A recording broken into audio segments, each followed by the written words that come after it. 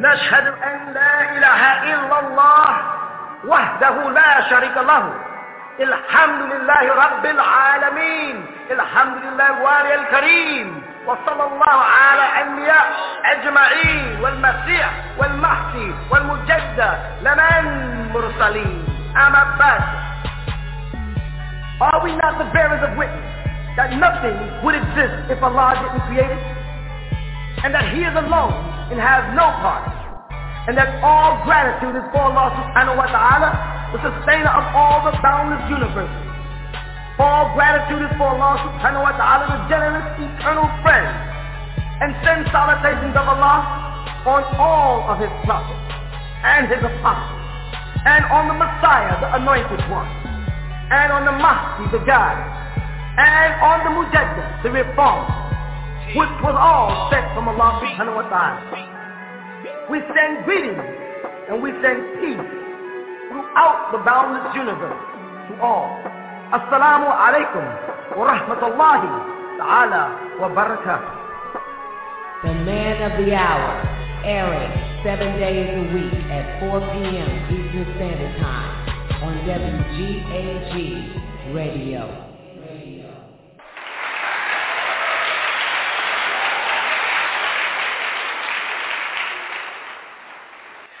Shalom, everybody. It's a great day and time we're living in. These are the days at the end of the world when all the prophecies are being fulfilled. And for me to be here amongst you today to break this spell, I merely ask you to give me your attention. Shalom. Now, hit me with that first question. Come on. Yes, sir. Wunderbar. Suppressing.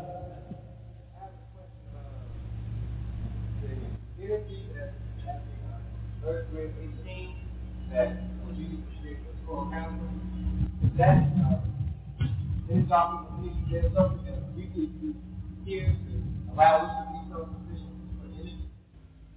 Well, we couldn't even hear because the reason why Luke Scholars spent so much time trying to locate the right spot is because it has to be over coral reef and beneath it, running water, rushings of water that create the electrical friction that we need.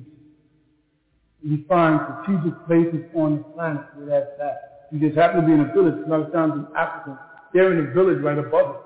You know, if a miraculous event takes place, or the medicine man, the shaman, might learn exactly where that spot is and build his little area around that spot and have things levitating, and everybody in the whole village goes, ooh la la.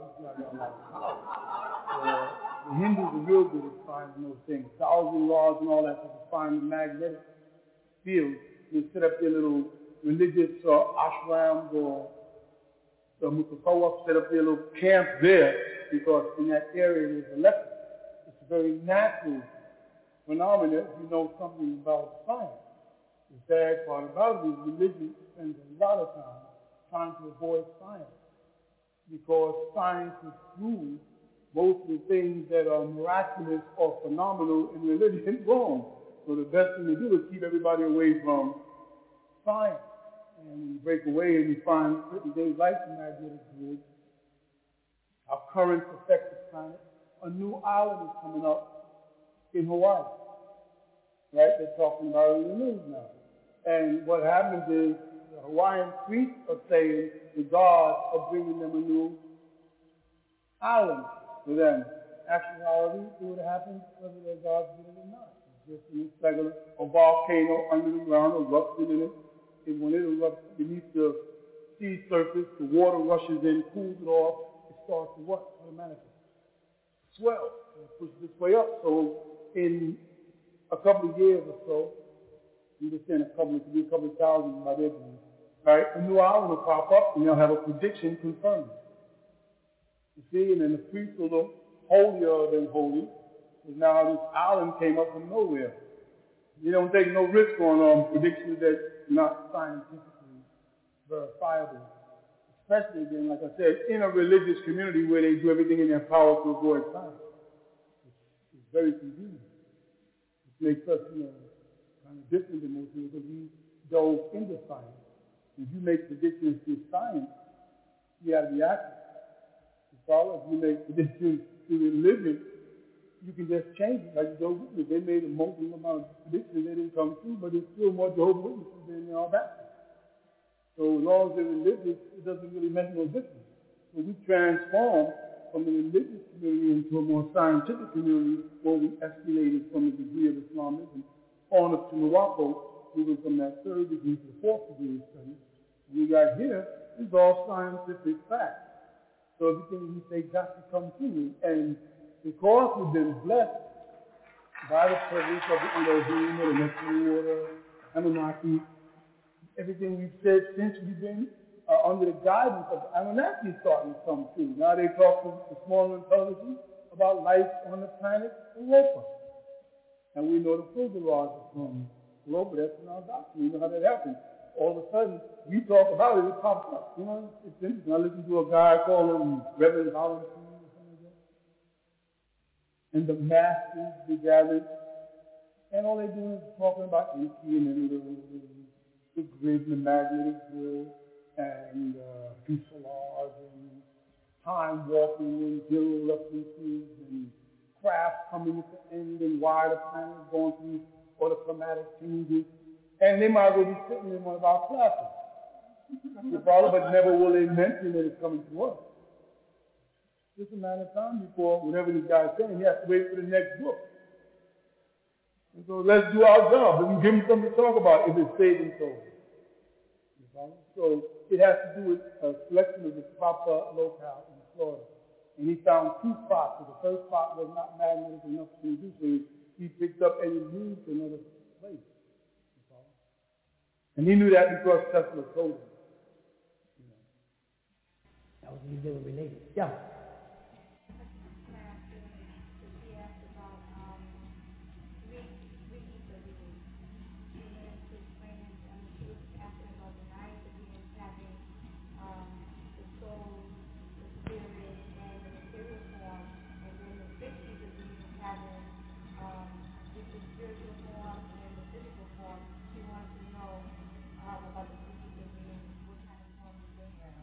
All right. First of all, let me ask.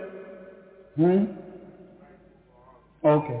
Small biology. When people run the word, this micro means, Greek for macro, most tiny biology. So that means you're not doing much. They got little books like this. That's all it means. Little teeny ways. You watch these words. The devil is good with words. Right? The main point is for people now that you have digest a large part of the Holy Tablet.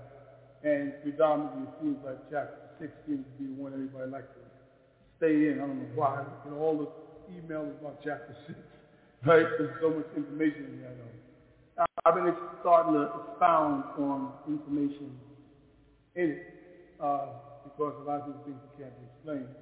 But when you deal with ethers are dealing with the key of nothingness that I told you all about yesterday. I said there's a state called nothingness. Right? And I said you have to create a state of nothingness to create something in it. To the layman ear, that sounds like mumbo jumbo, because I know if I did it from somebody, in a layman state of mind, I said, what the heck does that mean? Can you create nothingness? Right? But the creation of nothingness is when a form of energy is in transit to another state. Meaning, when you on earth plane, and let's keep it simple, when you on earth plane go back to the lightest element before the quartz was identified, you got back to hydrogen. And you know that because they called it 1.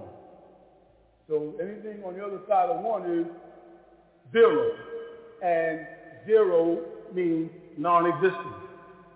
Out, right? Not here. Okay, so when hydrogen was thought to be the lightest element, right, and the first principle of existence, and this was pre-quartz, then quartz did exist. You understand that? But it was not known to exist. And scientists worldwide, in all fields of scientific endeavors, were accepting the principle of hydrogen as the lightest element. You with me? But did quartz exist insofar as they got more sophisticated with computers and larger telescopes, and they was able to find the quartz within the hydrogen. So while the hydrogen was identified as the lightest element in the first stage of existence, insofar as quartz did exist, quartz was existent in a state of nothingness until they get to the other side of hydrogen and become something. Something simply is S-U-M-T-H-I-N-G. Not S-O-M. That's phonetic. The something means it sums up to something. See, an hydrogen atom sums up to something. Nothing means no thing. And no is symbolic of number. When you're going to write number, instead of writing N-U-M-B-E-R, you write N-O and then tattoo to imply number. So no thing is something without its number. You with me? I don't want to sound like I hate mumbo-jumbo teachers. Because they can sound deep and don't make no sense. And I don't want to sound like that. I want you to grasp it, so you got to teach it.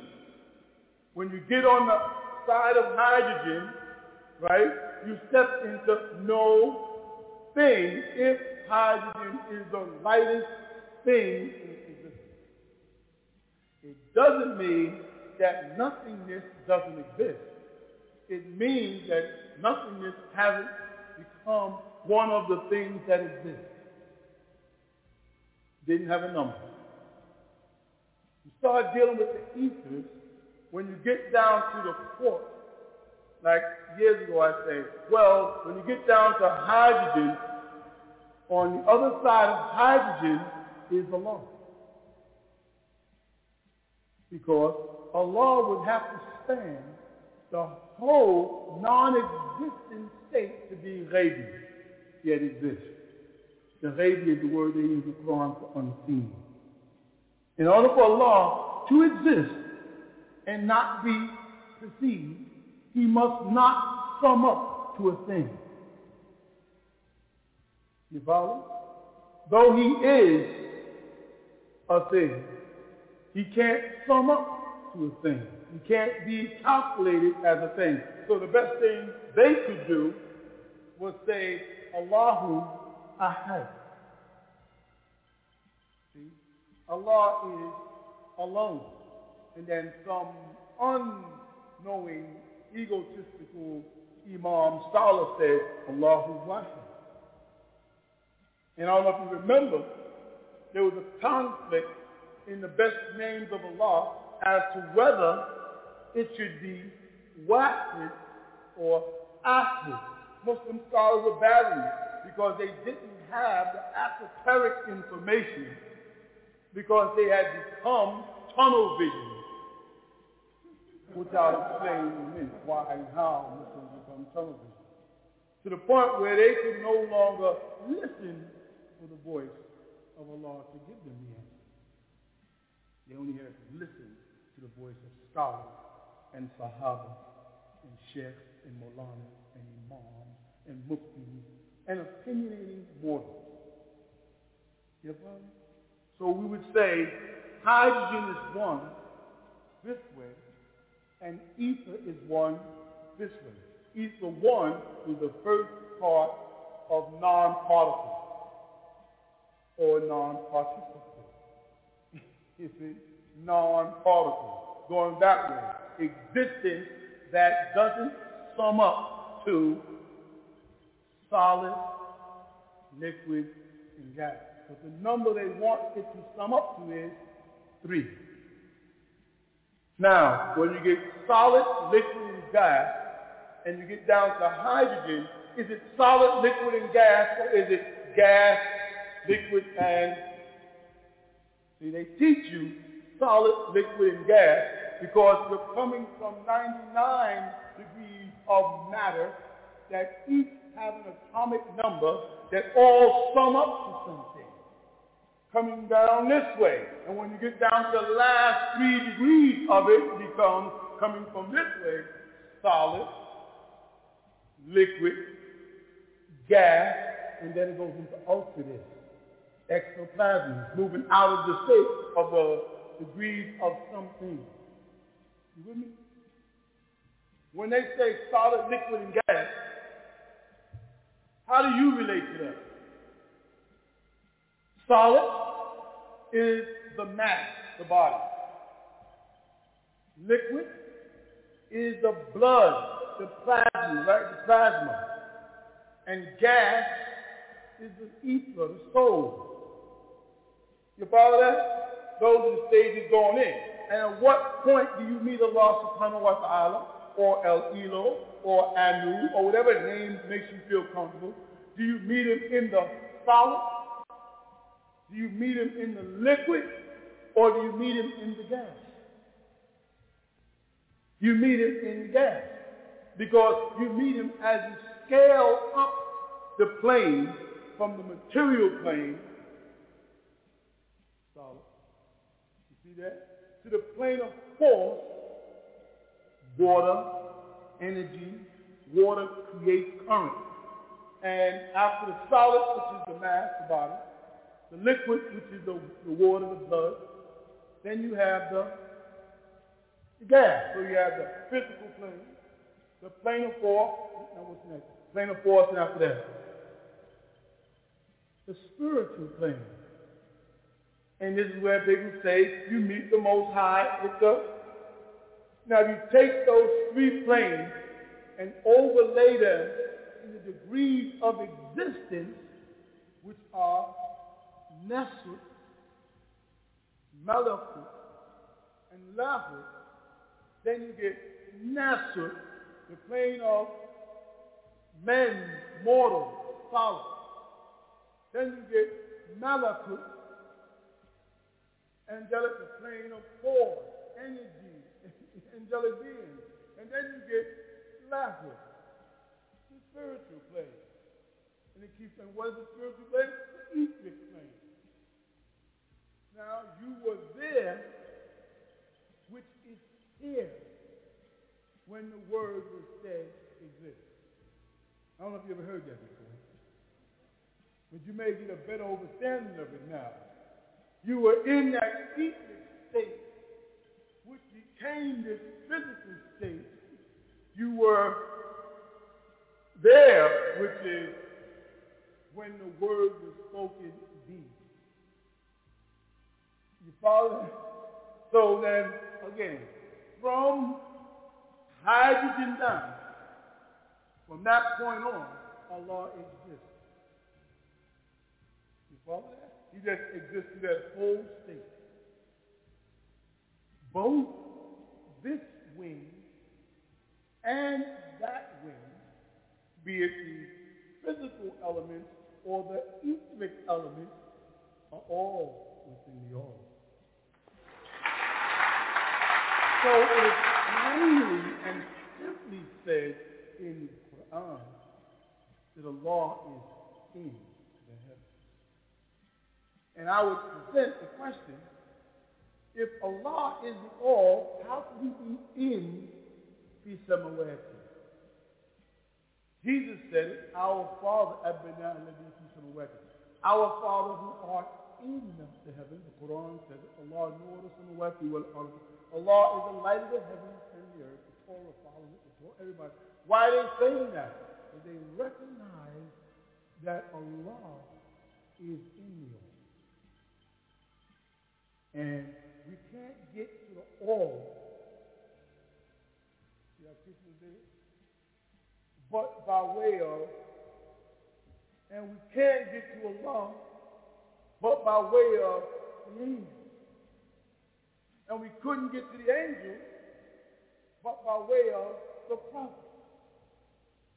And we couldn't get to the prophet, but by way of our own awareness.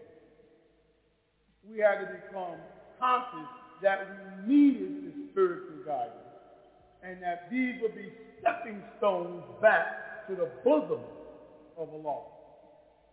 Why would I want to get into the bosom of Allah? Because when I'm embraced in the love of Allah, ish, divine love, then I'm in the path of the all.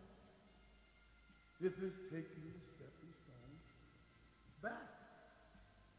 So now, when they start asking about beings that vibrate on different degrees of ether, when you say from one, meaning from hydrogen into quartz, and quartz are going to extend until they understand bias.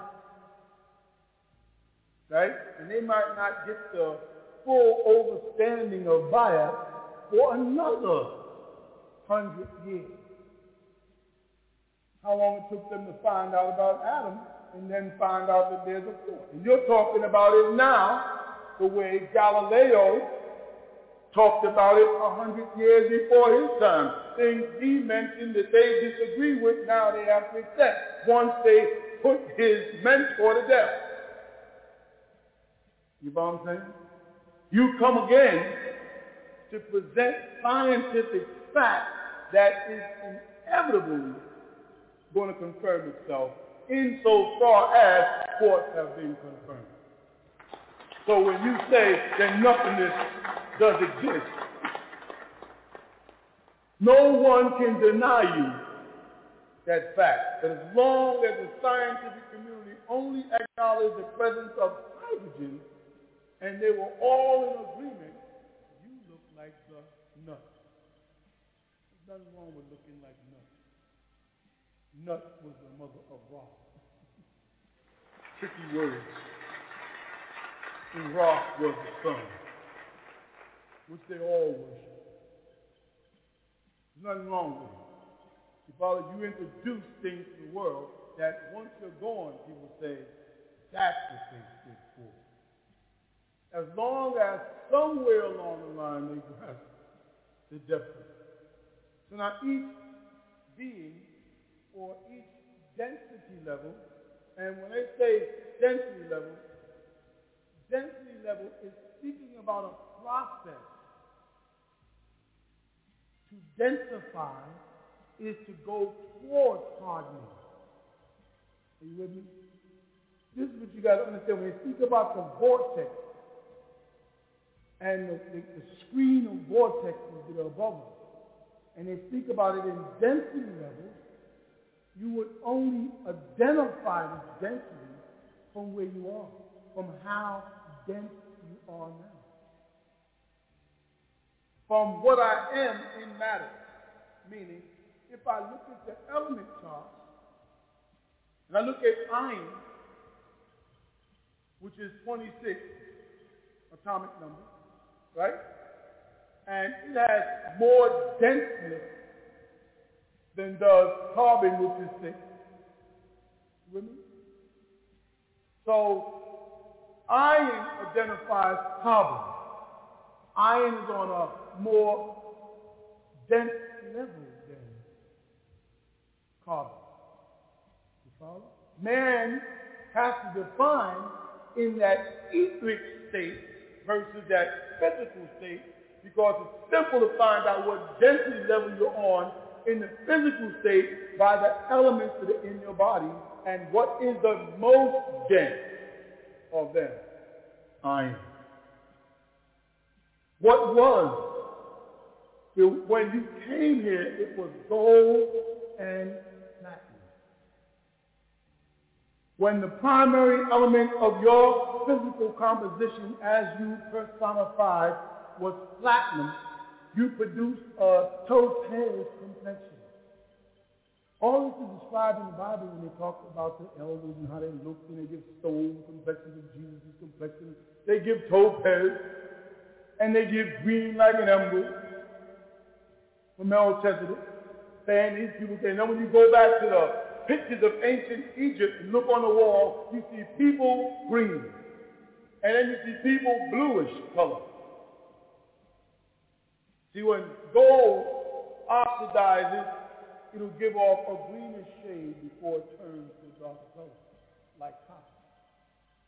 Right? And platinum will give off a blue hue, or blue hue. So as you materialize, depending on which way you came, whether you came from an environment that was dependent on gold as the base element for strength, or platinum as the base element for strength, or earth, which has more iron ore than anything else. You see? This planet now is based on iron ore. So you breathe in more oxygen, which is really a poison to you. And it triggers iron, and what does it do? Rust when mixed with the water. Thus you're no longer green. You're brown. Some babies who are born with breathing problems have green spots all over the body. And you'll ask the doctor, what's these green spots? Oh, they'll go away in time. He said, I didn't ask you where they were going. I asked you how they got there. And they basically can't tell you. They'll be going. That's because that child, while in the womb of the mother, when it began to breathe inside with gills, was not taking in that poison air. You follow? When it came into the world and started to breathe, it turned bluish color. And then you see green spots. That's the color we were before we became more dense. You see? Now you'll find that people with the strongest root of divinity left in their body, keloids.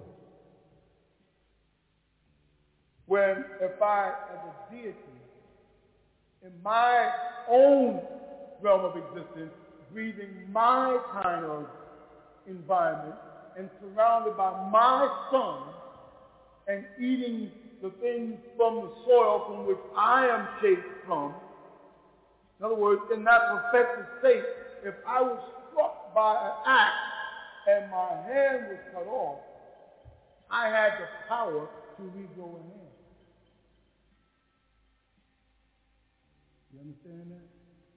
Now down here, where I'm cut off from all of that, and that's you too, when you get scarred, the attempt to regrow a limb results in what's called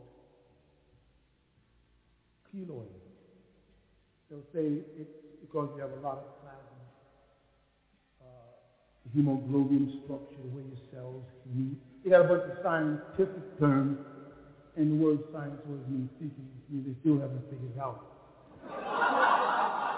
These are things that we love. Balding was never something we feared because we never had hair. When you see the ancient Kemet, the word is Kemet, from which they get Kemet, or El-Ham, right, for the land of the blacks, which comes from Ham, now confirmed in the latest edition of the Quran as released by Saudi Arabia this year in their new translation. They got Adam of black mud, and they was arguing with us about it for the last 25 years. Riyadh just released a new translation. It has Adam of black, and that's in the 15th chapter, 28th verse, and then in the 20th chapter, 102nd verse, they've added the blue eyes, and says Zulqa, blue eyes. Stuff they didn't, agree with, but it's cool. It's all right with us, because we know we write exact. But now they introduced this word, Kemet. And all the Egyptologists said, we're from Kemet. They spell it K-E-M-E-T. And because they're lacking the gift of tongue that you have, they can't see Kemet, they spell Kemet from Pan. Or they say Temera. Some people are naming their children Temera. They don't even know what they're naming their children. Temera is Temara. Temara, ancient Egyptian name meaning the blackened sun. Temera. Very common black name, isn't it? Temera. Yo, Sister Temera, come here. You don't know that Temera. Look at that Ra throughout that name. It was the gift of seeing interdimensionally. like the sun does. The sun sees interdimensionally because it is thought not to be seen at night when set, S-E-T. You follow? When set is supposed to be ruling. And it was believed that the sun Ra went into the sea because it looked to the onlooker that the sun was going down behind the sea, so its light walked the water that way also. Not just as Christians have Jesus walks the water toward them, but if you're watching it in the evening, you can watch the sun's light go back across the water and then behind. In the ancient Kemet, we thought that Ra went into the sea and that he only got out because a scarab would link there and lift him up and move him through the sky. And thus the scarab became sacred, the bug. All these are part of our symbolism in our culture. And from that, to get to the point, Kemet came alchemy. The word alchemy. We dealt with the sciences then of alchemy when in Egypt. Some people say we were left in Egypt. They don't know what they're talking about. When they refer to us as Mitzrayim, they're talking about the seed of Ham coming over. Some of them mixed in with Canaanites and became known as the Philistines. And resided in an area called Gerar, where a Tubaland is passing on into the Sinai and became known as the Hyksos. Egyptian Philistines who became light-skinned with wavy hair, who eventually conquered the lower Egypt, which was the upper Egypt. They conquered the ruling domain of Amun, but not of Ra. The Amun was of the lower, which is the upper, and because they played the flip-flop. And when them two gods as those deities came together, became known as Amun-Ra. And now with the unification of the sciences from above and beneath. These beings dealing with chemistry are the ones that labeled us Etherians. And they said from the Etherians, there were degrees from that 100% Etherian to that 90%, 80%, 70%, and we're boasting with 9. Not realizing what 9 ether really means. We're talking about when our year started to turn back in. That's 9 ether. When we were at 100% Etherian, we didn't have hair or what? Or density, body. This is a lower state we're bragging about. This is a lower state. So by the time you get down to the third ether being, this is a being that has dropped from 9. Follow what I'm saying? It's called a helix level. Where we were way up here with 19, and now we're down on 6. Why are we on 6? Because a lot of our children are now being born without 9 ether. A gaseous state. A gaseous state is a spiritual state. That is the state after liquid. Thus, the era of water, as I said, has passed away. And the era of air or ether is in. The religion that based everything on water, like dipping people in water, calling it baptism and wudu and ghusl and all these types of things, everything was water, are leaving. And the era of ether comes in. How important is that? It's important because prayer. prayer. How many people want to pray?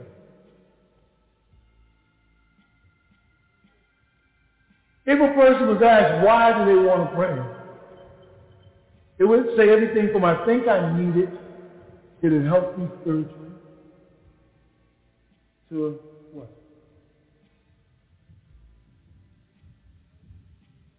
Helps me get in tune with myself. Go ahead. Huh? Because I want something. Okay. Reverence to the Most High. Maybe. Okay. Getting in tune with the higher. Good. Any else? Trying to connect back to Ephraim's parents. That? Any else?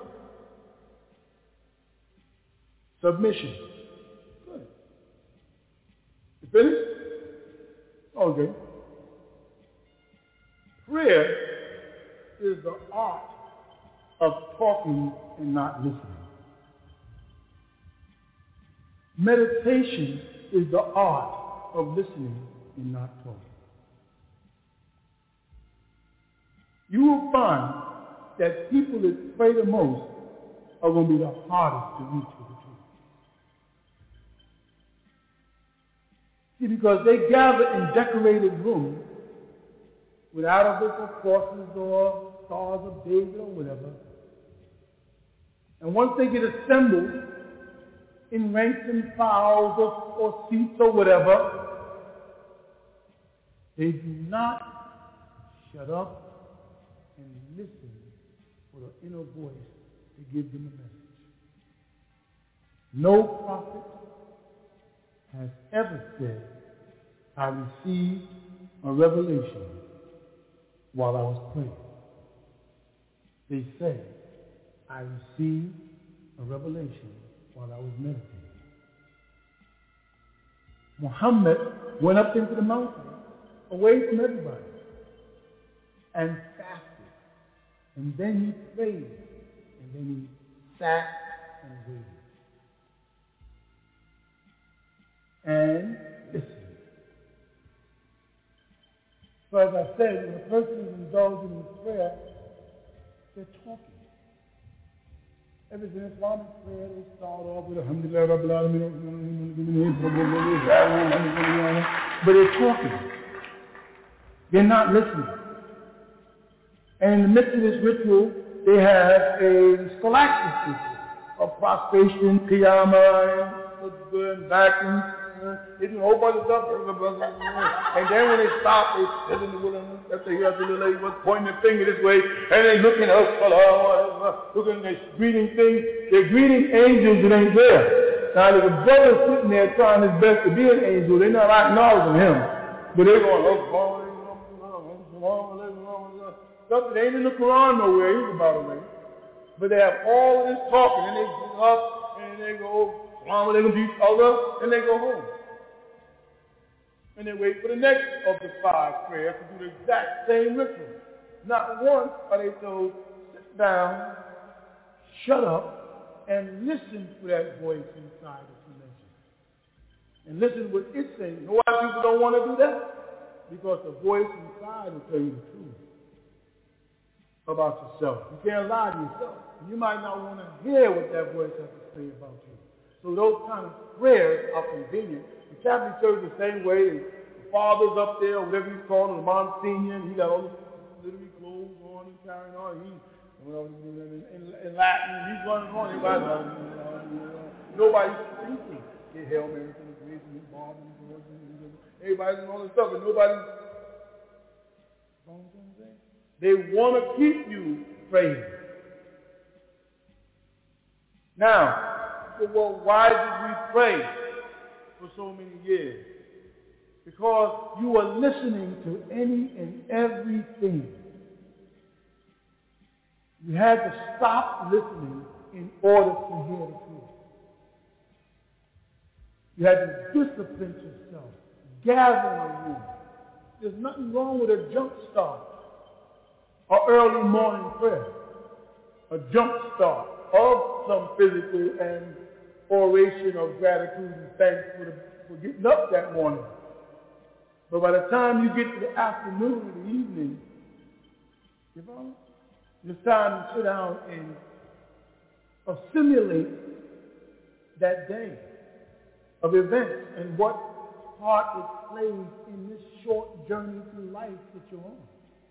And then before you go to rest at night, then it's all right again to say, thank you for getting me through this day. And may I rest comfortably through this night. And thank you for my family and everybody else. And then go on into a state of rest or deep rest called sleep until the next morning. That's pretty good. But to keep a person praying constantly is to keep a person not thinking. And that's why it's harder to go to Muslims than anybody else. Because they're not trained to listen. From the time you start prayer, it's because I hear someone call you. Call the other. Then I got to run into a room and do a ritual of wudu, washing and a dua. I'm saying something as I'm washing. Then I go into the masjid and I sit down and I start my niyyah. I'm saying something. And if I get any time to rest, they say, pick up the Quran and read it. Don't sit there and think. If you get a little gray area, grab your Quran while you're waiting for prayer. Say the Imam comes late, what they tell us to do? Grab the Quran, sit there and start reading. So we can sit down, we're still not sitting there just simply thinking. In fact, in Islam, if you finish Salah and a brother or sister stayed in the mosque in prostration, you would say, is that person crazy? Why is that person still kneeling down the mosque? If someone stayed after prayer was laying on the floor because they wanted to be in tune with Allah subhanahu wa ta'ala, we would assume something was wrong with that person. We wake up, you fall asleep, brother or sister, are you okay? They say, yeah, I just want to sit there for a while. What's wrong? I just want to tune myself in with my God. Well, you can't do that here, brother. That's taking place in the Muslim world right now. If you go to a religious environment and you don't do what they want you to do, step by step, ritual by ritual, they consider you a threat and they're ready to bodily remove you. You go to the Church of God, called churches, and they're locked on Saturday. You go to the synagogue with the Jews, and they're locked on Sunday. Most mosques are locked every day but Friday. They're not serving that purpose. They don't want you to start the inner journey, to link up with the God within yourself. You follow that? Because that'll start you toward the bosom of Allah. And when you get in the bosom of Allah, you'll see what the Christians were talking about when they said Jesus is God. You have to get to the highest point of physical, from the lowest point of physical, to master physical. And you yourself, or myself, as physical, are at the lowest point. I'm as physical as I can be. And that has nothing to do with your actions and your deeds and how much pork you eat, or that's what I mean. I mean, your very state of existence as a dense body is as physical as you could be. You can't get any harder. Now, of course, if you take a martial arts course and take a bag of hot sand and continue to bang your fist inside it until you get calluses and say click, click, click, click on your knuckles, you can assume you got harder. You didn't get harder. You got nearer to getting skin cancer. It may be cute. You may feel cool with calluses on your hands and calluses on your feet, and you can go bang rocks. It's very easy to break a brick because bricks don't fight back. A whole bunch of wood and some guy jumped up and goes, hi-ya, boom, and breaks, and everybody goes, clack, clack, clack, clack. Let them hi-ya, boom, something hard as a brick like a rhinoceros. See how you handle that. You are as dense as you can become as a being. Your journey is definitely the other way. You must first study the degrees of density, which is introduced to you by religion. Because religion separates you from the spiritual realm by declaring you other than God. And declaring God or Allah or whatever name spiritual, thus confirming that you must be physical. And that your journey from this physical state is to the spiritual realm. See how you do it? So you stay caught up in religion, separating yourself from God, praying to God. And when a man like, let's say, the great Honorable Elijah Muhammad comes along and says, give them back their spookism, he insults your intelligence. You actually get offended. When the person says, brother, you are God. I ain't no God. God is up in heaven. God is spiritual. He said, you are God. Now, even in the nation of Islam, they didn't listen to the lessons close enough to catch what he was saying. They said, man, he is God. Talking about FARAOH or whatever name they chose. That's him right there. That's not what the lesson said. Lesson said, who is the original man? The Asiatic black man, maker, owner, creator of planet Earth. They also added father of civilization, God of the universe. And that was not an Asiatic black man, because, catch it now, that couldn't have been FRAAOH. Because FRAAOH was not an Asiatic black man.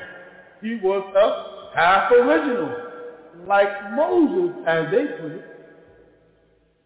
Not original man.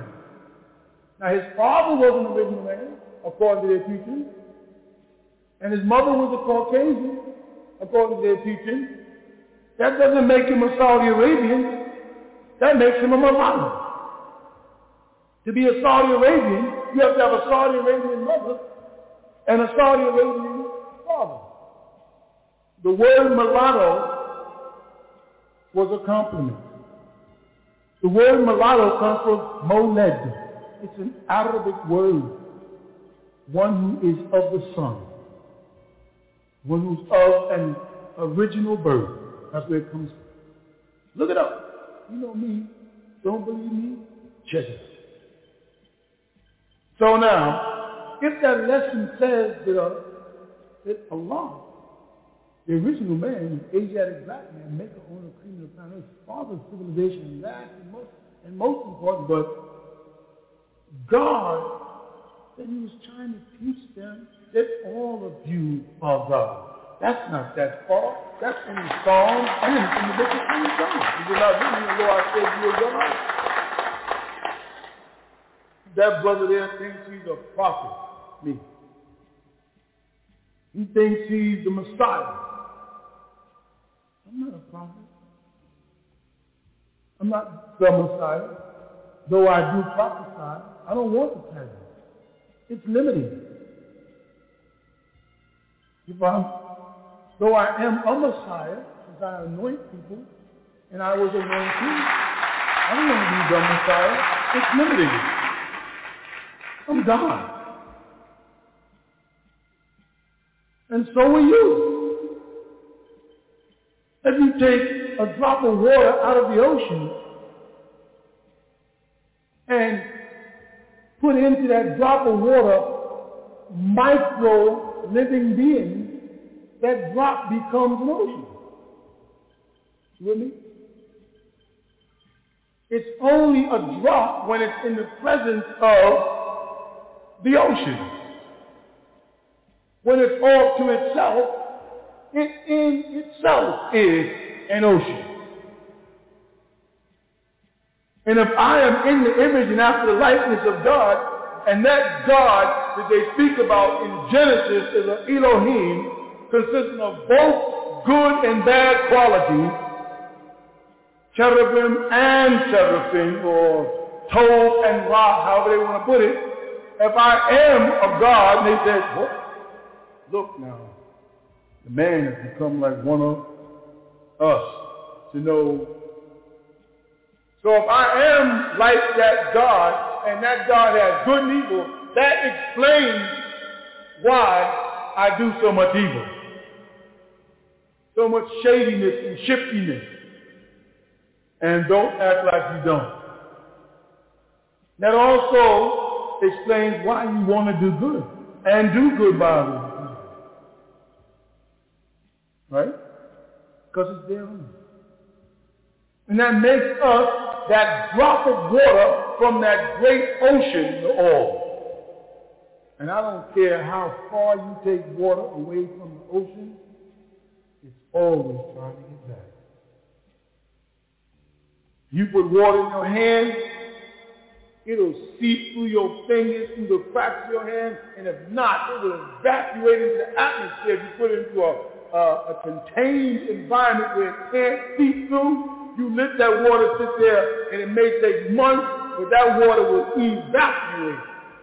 Go up there and come back down and find its way back to that ocean.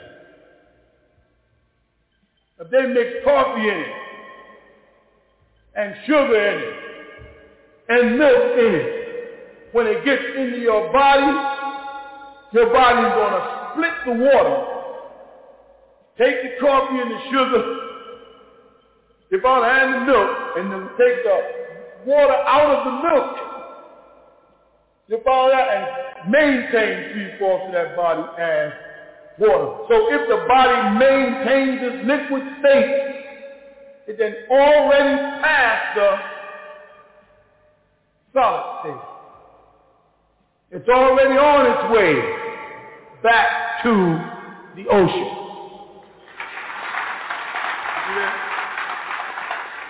See, Christianity is a physical state. That's why we call the first degree crisis. It's all based on the death of a man and the resurrection of a man.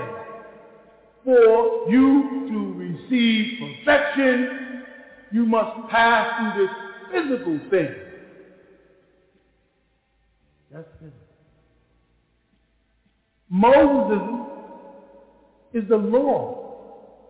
It's not the physical, it's the gas. It's law, it's ritual, it's practice. But it's not death. Nowhere in Judaism they say you should die to go to heaven for your sins. It says kill something else. Sacrifice a lamb, a goat, a dove, a turtle dove, an oxen, but don't sacrifice human beings. They got it backwards. It should be Christianity, Judaism, and Islam. It's not Judaism, Christianity, they got it backwards. That's the gas thing. When you get to Islam, it's all supposed to be spiritual. But what happened is the leftover Christians and the leftover Jews conquered Islam. That's why Islam is called Islam, a state of peace. But the mortals, the seraphims, want to define it as submission. Because submission is bodily and spiritual or gaseous liquid participation. I submit. They say wholeheartedly, body and soul. All remnants is due to Allah, no equal has he. All is physical. They removed that the highest point of Islam was the mutasawwif, the Sufi. That all Muslims, the Quran keeps saying, Zikr Allah, Zikr Allah, Zikr Allah, remember Allah. Remembering is not talking. So they took remembering to say, oh, you want me to remember Allah? Listen to this. This is Islam. Zikr. Remember Allah. So they sit down and go, Allah, Allah, Allah, Allah, Allah, Allah. That's not remembering. When I say to you to remember your childhood, you immediately start on an inner journey back to your childhood. You go inside yourself back in time to find a point in your childhood that you prefer. Because I didn't specify, remember your first beating, or your first dog, or your first bite, or your first fall, or your first boyfriend, or your first school date. I just said remember your childhood, which is such a massive amount of time that you have to decide where in that childhood. So when someone says, remember Allah, they're saying go inside back, like your childhood, and find some point in there where you can remember something Allah has done. You might go back and say, I remember the day my little brother was born, and I was standing there, and when he came out, it was just fantastic to see life emerge from the womb. Allahu Akbar. You know, that might be the way you remember Allah. You might be, I was there when my grandmother died. I was there when she took her last breath. And she looked like she looked over at me. And she sighed and she smiled. And I heard her take that breath. Allahu Akbar. I remember when I first went to church. I was sitting there and the Rebbe was just preaching. And my grandma was on this side, my grandfather on this side, and my friend was over there, my uncle was over there. It was a church, you know, family church. It was so beautiful. I just got this feeling inside. I felt so warm and loved and accepted. I remembered Allah. That's dhikr Allah. I could do that with Judaism, Buddhism, whatever. It doesn't have a denomination, because it's taking you back on the journey to where you re-linked up with the divine. You made connections with your parents. We will continue with the man of the hour, Dr. Malachi Z. York, the reformer for this day and time, right after these messages. Hey man, hey bro, man. Hey man, I see you got that book in your hand, man, written by Dr. York, man. Where you get that book from, cuz? Shout out, man, I've been online, I've been on eBay, I've been on Amazon, I've been on some of them goddamn bootleg ass Dr. York sites and shit, man. These motherfuckers charging goddamn near rent money and a goddamn down payment on a house and shit for some of them Dr. York books, man. It's hard as hell to find a goddamn one. Then I went fucked around and went on goddamn Amazon. They were selling the holy tablets and shit. For goddamn, it was a goddamn notebook. It was a goddamn holy tablets in the goddamn binder, man. These motherfuckers charge like $600-$800 for these Dr. York books, man. Hey, man, what can I goddamn get me one of them Dr. York books reasonable, man? You know what I'm talking about? I'm talking about like at least goddamn some of his shit, man. These motherfuckers really motherfucking charging out the ass, shawty. I need a legit place. Where the fuck can I get me some Dr. York books at, man? That I won't motherfucking goddamn go broke over. You feel what I'm saying? Yeah. Does this sound like you? Well, of course it does. Or, matter of fact, it did until you found out about All Eyes on Egypt in Monticello, Georgia. That's right. All Eyes on Egypt in Monticello, Georgia. You don't ever have to worry about where is your money. Who can you speak to? All these bogus, fake, bootleg sites that are perpetrating and pretending that they're selling Dr. Malachi Z. York books. And even if they did, they're not selling it at an affordable price. Don't go to no one else, no robots, no websites, no none of that. Get all your Dr. Malachi Z. York books right here at All Eyes on Egypt. And we're running a sale on Man from Planet Rich is at $19. The EO's Holy Tablets is at $70. Also, let's not forget the Sacred Wisdom of Tahuti. That's in right now. Get it now while you can at $25. So much more. The Right Knowledge series, the Christ series, the Mohammedism, the Mosism, the Christism. We got everything. The Luciferian conspiracy. Everything's written by Dr. Malachi Z. York at a legitimate, affordable price in a legitimate store authorized by Dr. Malachi Z. York himself. Don't waste your time. Don't waste your money and enjoy the rest of your life knowing that All Eyes on Egypt in Monticello, Georgia is dependable, trustworthy, and authorized by Dr. Malachi Z. York. Why wait? Pick up the phone today. Call 706-468-2319 and speak to a live person. Only at All Eyes on Egypt, Monticello, Georgia. That's All Eyes, EGIPTGA.com. Call us today. Now welcome back to the Man of the Hour. Doc, with all the things happening today, why is it that Nubians aren't responding and not realizing that the end of the world is near? With all the doctrine that's coming out, and all the different things that you're doing little by little, you have an effect on the people in a big way. And you just got to be ready for it. Unfortunately, a lot of Nubians are not into computers like we are, and so they don't even know about the hell box. You don't know about the hell box, right? Comic. Right? A lot of you don't know about the hell box comic yet. That's why what I did is I got a copy of the tape so they can hear the Amorites tell them about a craft like entity that seems like it's alive, yet not alive, that's 4 times the size of Earth that they just discovered, and NASA is confirming that it's there, next to a meteorite that came into existence 2 years ago called Hellbox. And it's on the tape in there called Hellbox. And they're actually talking about this new craft thing, and they tell you it's coming towards Earth, and it's intelligently controlled, and it's coming to get a group of people. And they say on the tape that these group of people that they're coming to get are people that are involved in advanced studies. And no, they literally say it on the tape. They say they're out to teach people. Did anybody hear it yet? Oh, y'all picked it up, right? Drop it in the car on the way back home. And listen to it. In the end of it, the guy says, in the beginning of it, in fact, he says,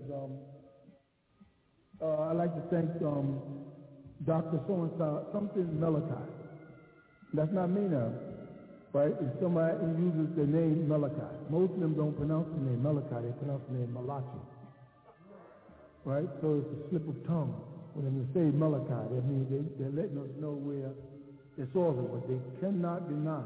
And we went into the computer and internet, and they showed us the comet. They had pictures of the comet in there, and it's good to know it's there. They noticed it's Nibiru, and they literally say on the tape, Zachariah Sitchin refers to this as Nibiru. Next came into us was, I tried to fact check as many people as I can. I don't know if you got the skulls. Right? Y'all get the skull? The skull of a Janaco, twice the chromium, twice the size.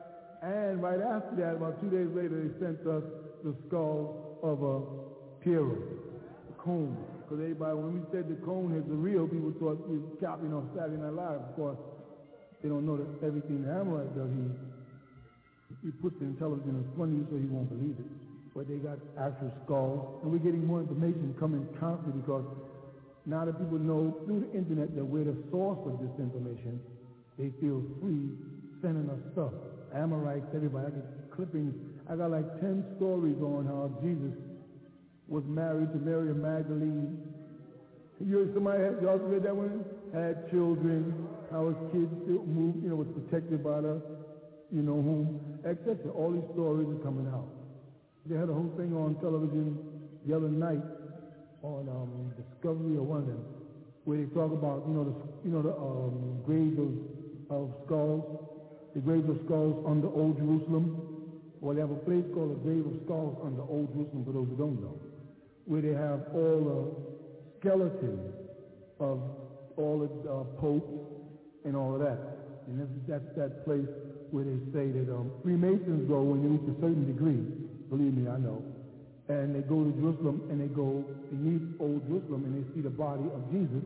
And they've taken the body of Muhammad out of the 18th century out of Medina. That's when they rebuilt Medina the mosque in the north, when they did that there, what actually happened is the Shriners took the body of Muhammad out of that, which they had preserved, and his body is also in under there, and only people of a certain degree of Freemasonry are allowed to see it as a confirmation.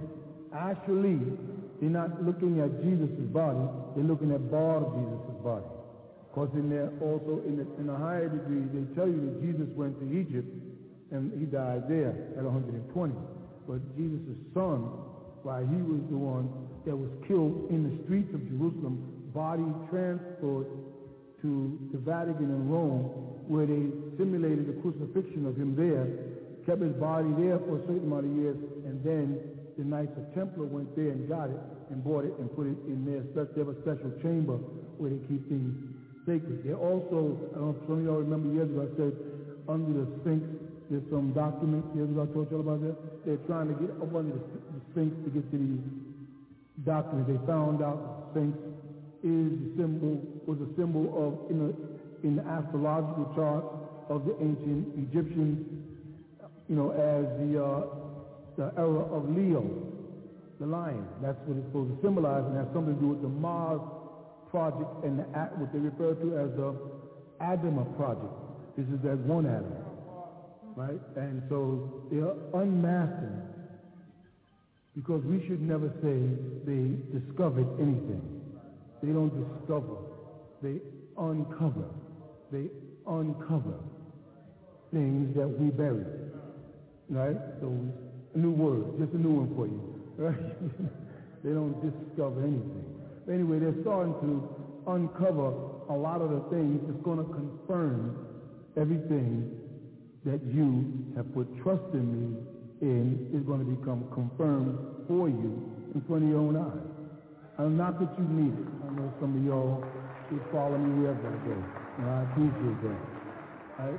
But I'm just saying, it is good for those who come to your class with the skeptic, and I didn't say skeptic, I said skeptic. They come skipping around looking for some type of evidence to what appears to be a science fiction movie when you start kicking the doctrine on them. I know deep in your heart, as much as you may have loved me and I you, when you had to go out and teach what I was teaching you, it was difficult. And they guy's really from another planet. And he has 19 spirits talking to him. And never mind, we'll pick this up later. Let's talk about something that appears more sensible. But the confirmation of who and what I am is confirming itself. And that's the best I can ask for from my brothers beyond the stars, that they give me just a little help. Because to come here, to incarnate into this individual's body and try to convey this message to people that have been so televisioned, so subliminally sedated. I mean, that they removed the essence of the 9 from you and implanted the 6, the lower side of the circle. It's such a hard job just to get you to not listen to the wrong music. You think you're saying something cool when you say, I like such and such a music, and you don't understand nothing about music. You all are familiar with the 800 megahertz frequencies that are coming through the air now. You're familiar with that. You do, no, you're not. Okay, well, I thought I talked about it. Well, each one of the human beings have in their brain, they're called magnetic particles. That's the best term that they can come up with them.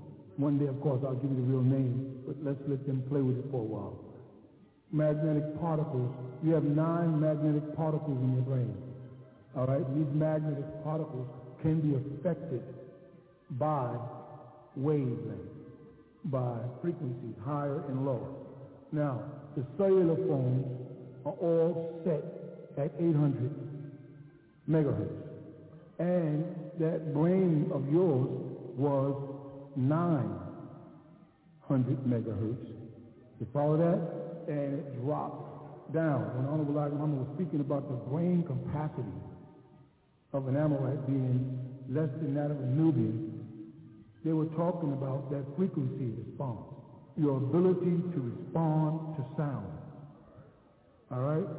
Of course, as you know, microwave also is moving on a sound. I think I explained that a couple of years ago, how microwave cooks food by sound, which means that they're able to cue in and deaden some of those magnetic particles. A lot of Nubians, instead of walking around in 9-ether, and 9-ether is beyond the hair, in the 9-ether state of activated 9 magnetic particles, they have dropped down to 4, 3, 2, and when you see a brother who's totally delirious, unable to coagulate words, he is about down to 1, and some just go vegetate out. And what they have to do is they give you all types of drugs so that it drops your body down to what's referred to as an alpha wavelength, which is 1 step from dead. And that way you'll stay what they refer to as monotone. Monotheos, monotone. Mono, they keep you dead, right? And so they are now capable of sending these frequencies out. They are putting these stations along the road. I know as y'all cross the country, if you look up, you see this thing on a tall pole, and it's shaped like a tetrahedron, and it has little things on all 3 sides. Just look for them, and you'll see them. Well, right now the government has 24 different satellites aligned to the planet, around the planet. All right? And he has 24,000 of the receivers and senders situated across the country. He is able to tune in to your radio via frequencies. It's called frequency response. This unit that I picked up, that I brought here and clicked on, is a unit that's making it possible for everybody on Kadesh to turn to a certain station on the radio and they can hear me talking without any wires. Which means I'm sending controlled frequencies through the air. You follow that? Once I understand the human and that his brain waves are between 900 and 700, you follow? 7.5 ounces of brain, you know that? 900 and 700 on megahertz, I can send out certain types of frequencies. I can also lock these frequencies into music, because when they started doing it, they did it in a place called Wackenhut Naval Base. Used to investigate and find out that's where they started at. And the reason why they refer to it as the HARP project, if you heard of that, out of Alaska, is because a harp, of course, is an instrument. And they know that by strumming a harp, you can get different response.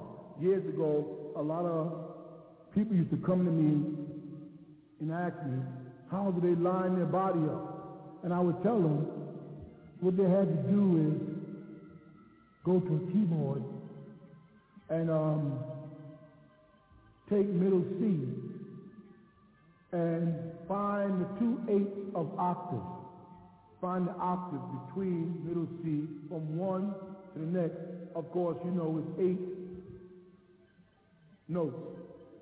And I said, you go up and down the keyboard until you find that note that soothes your body. And then you'll know what key you're vibrating on. You know what vibration works with your body. The Buddha or the Tibetans, they know about this. And so they have learned how to make their throat make 3 sounds simultaneously. And they chant like that.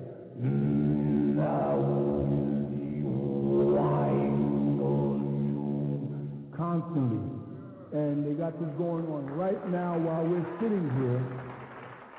Meanwhile, the practitioners of the faith start off Om Mena Padme Om Mena Padme Om Mena Padme Om Mena Padme, and they're on another frequency while the priests are pulling. See, sound is a strange thing.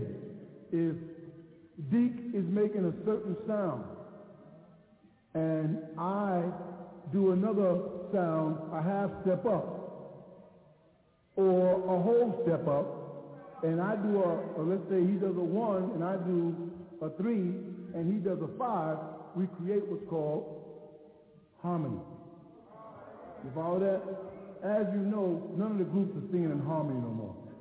They have this new kind of harmony called Unitarian harmony. They think they're singing in harmony because 2 or 3 of them are singing the same note and it's partially unison in part harmony, and none of the kids have it no more because they had to stop that because that vibrates 3 bones up here in the sinus that connect to the tetrahedron that the nose creates, which opens the eye of Osir, the third eye.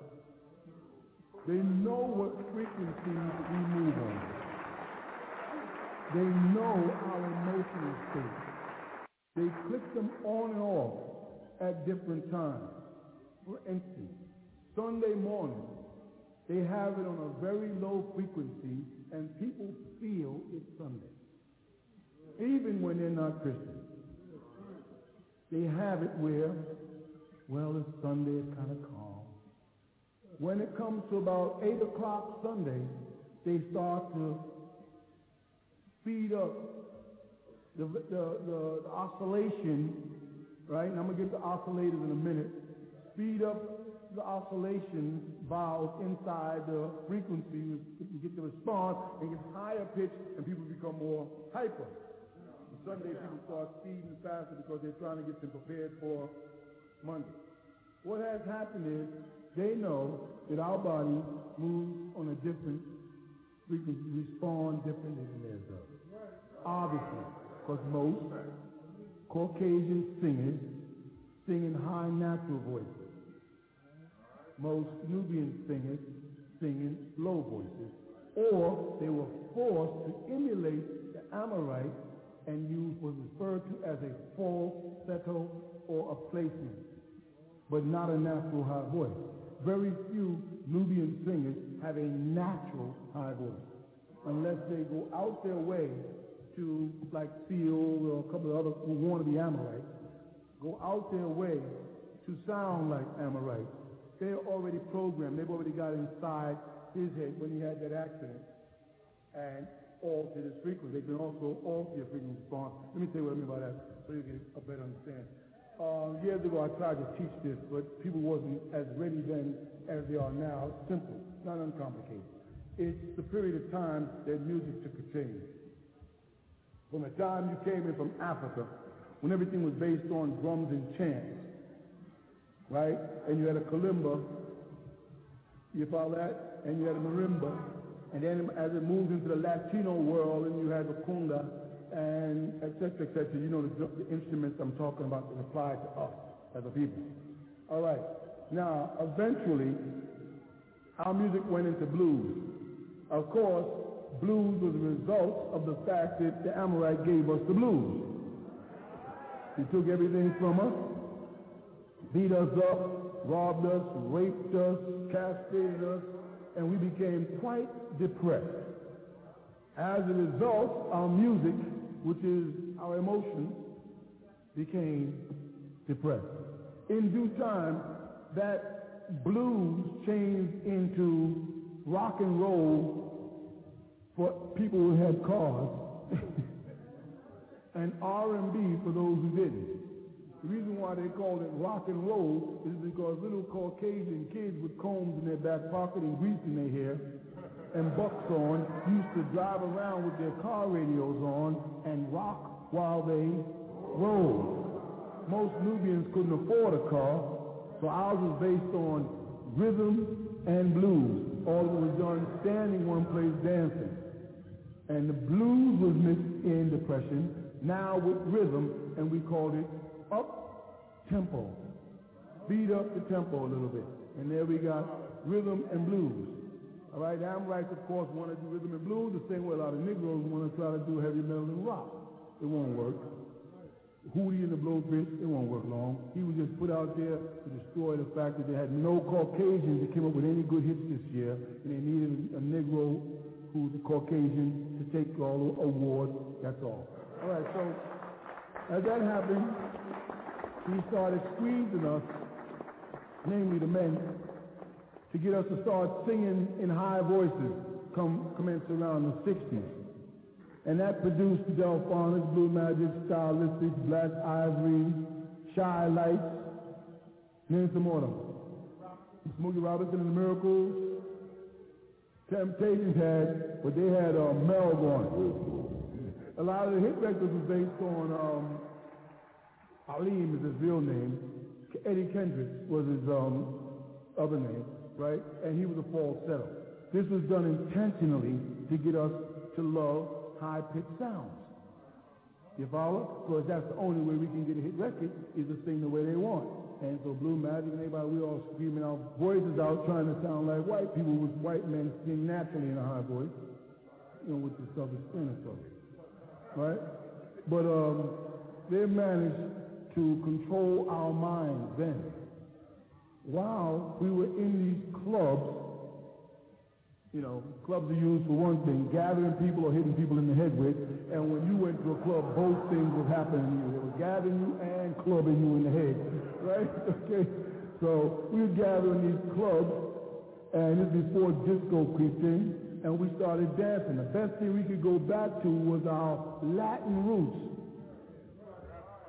You follow that? So we grabbed the Latin, and we started going to the Palladium, and dancing to the Allegro All-Stars and Tito Puente, Pacheco, and we was in it. And he saw that the Latin population was becoming one with the Negro population, and that really frightened him, that we realized that we're the same family. So he tried to split us, but as a split occurred, instead of us going totally away, we started hustling. You know what hustle means, right? Moving fast, jumping around like clowns. So we started hustling. And then what he did is he staged an invasion of America by a group called A.E.O. And they came in with a sound, Trans-Europe Express. Had no body language. The group stood there in plastic hats and black eyes and no motion and just was saying over and over again, Trans-Europe Express, that's all they said. Trans-Europe Express. And we went, bing, boom, bing, boom, bing, boom, bing, boom, bing, boom, boom, boom, bing. And everybody was listening at them. What they were doing is they were introducing the Moog synthesizer. One of the first synthesizers to come in and take out analog sound, to bring in digital, to take out acoustic sound and bring in the synthetic instrument. By acoustic sound, I mean when you see a person pick up a guitar with natural strings, not even the metal strings even, the catgut strings, with a wood body, and they're playing that sound with no metal and no wires and no amplification, that's acoustic. When you see a guy pick up a guitar that's all plastic and stick a wire and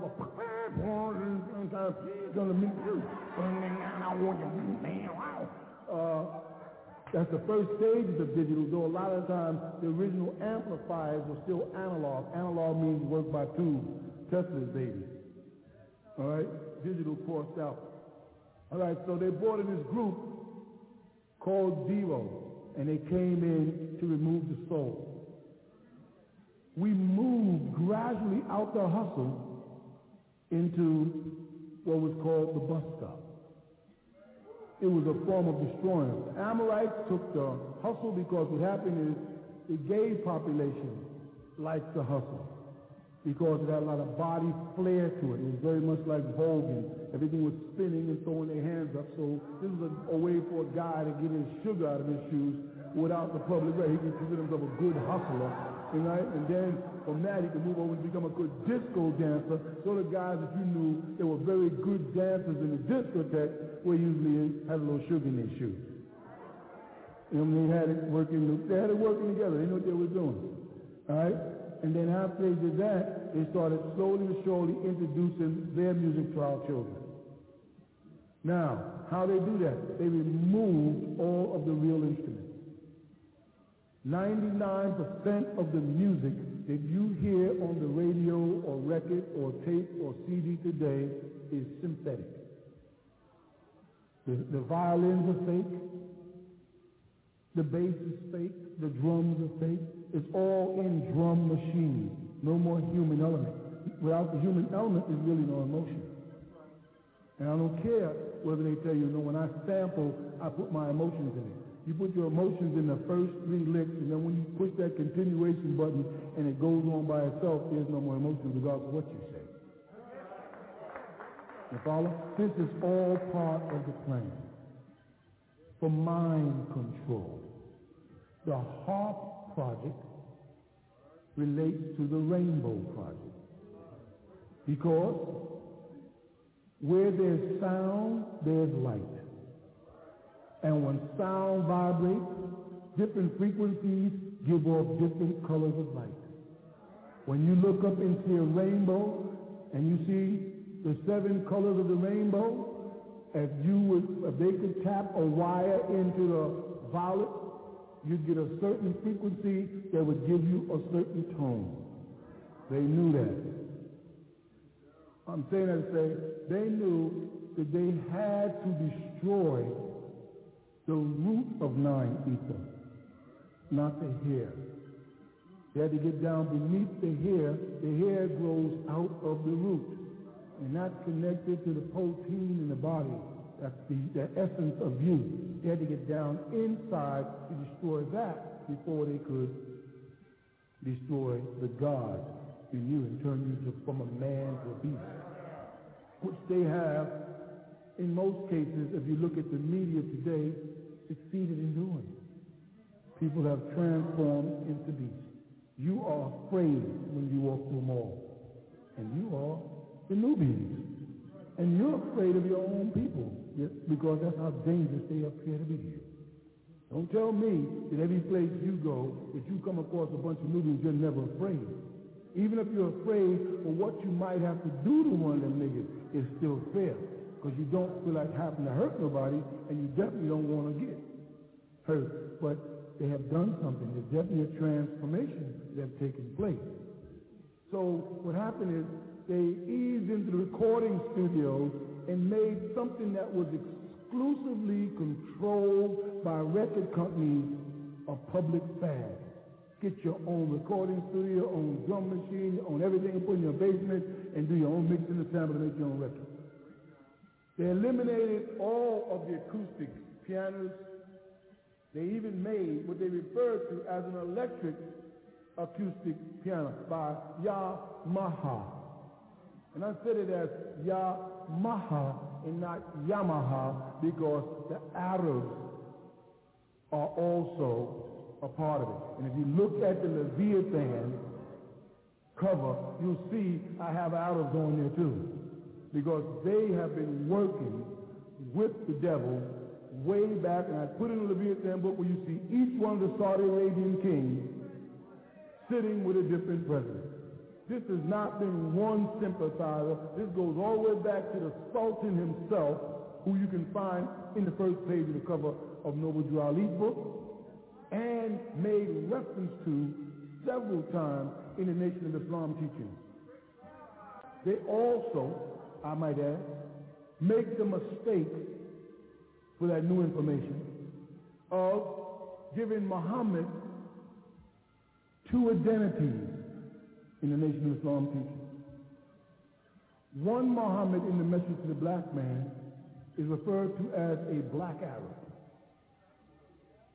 They say he was of the black Arab nation, right in the message to the black man. Another set of teachings says that Muhammad was a Caucasian, and that the wise men came together and told him how he could not convert his people, and he died as a result of a broken heart. That is two different Muhammads.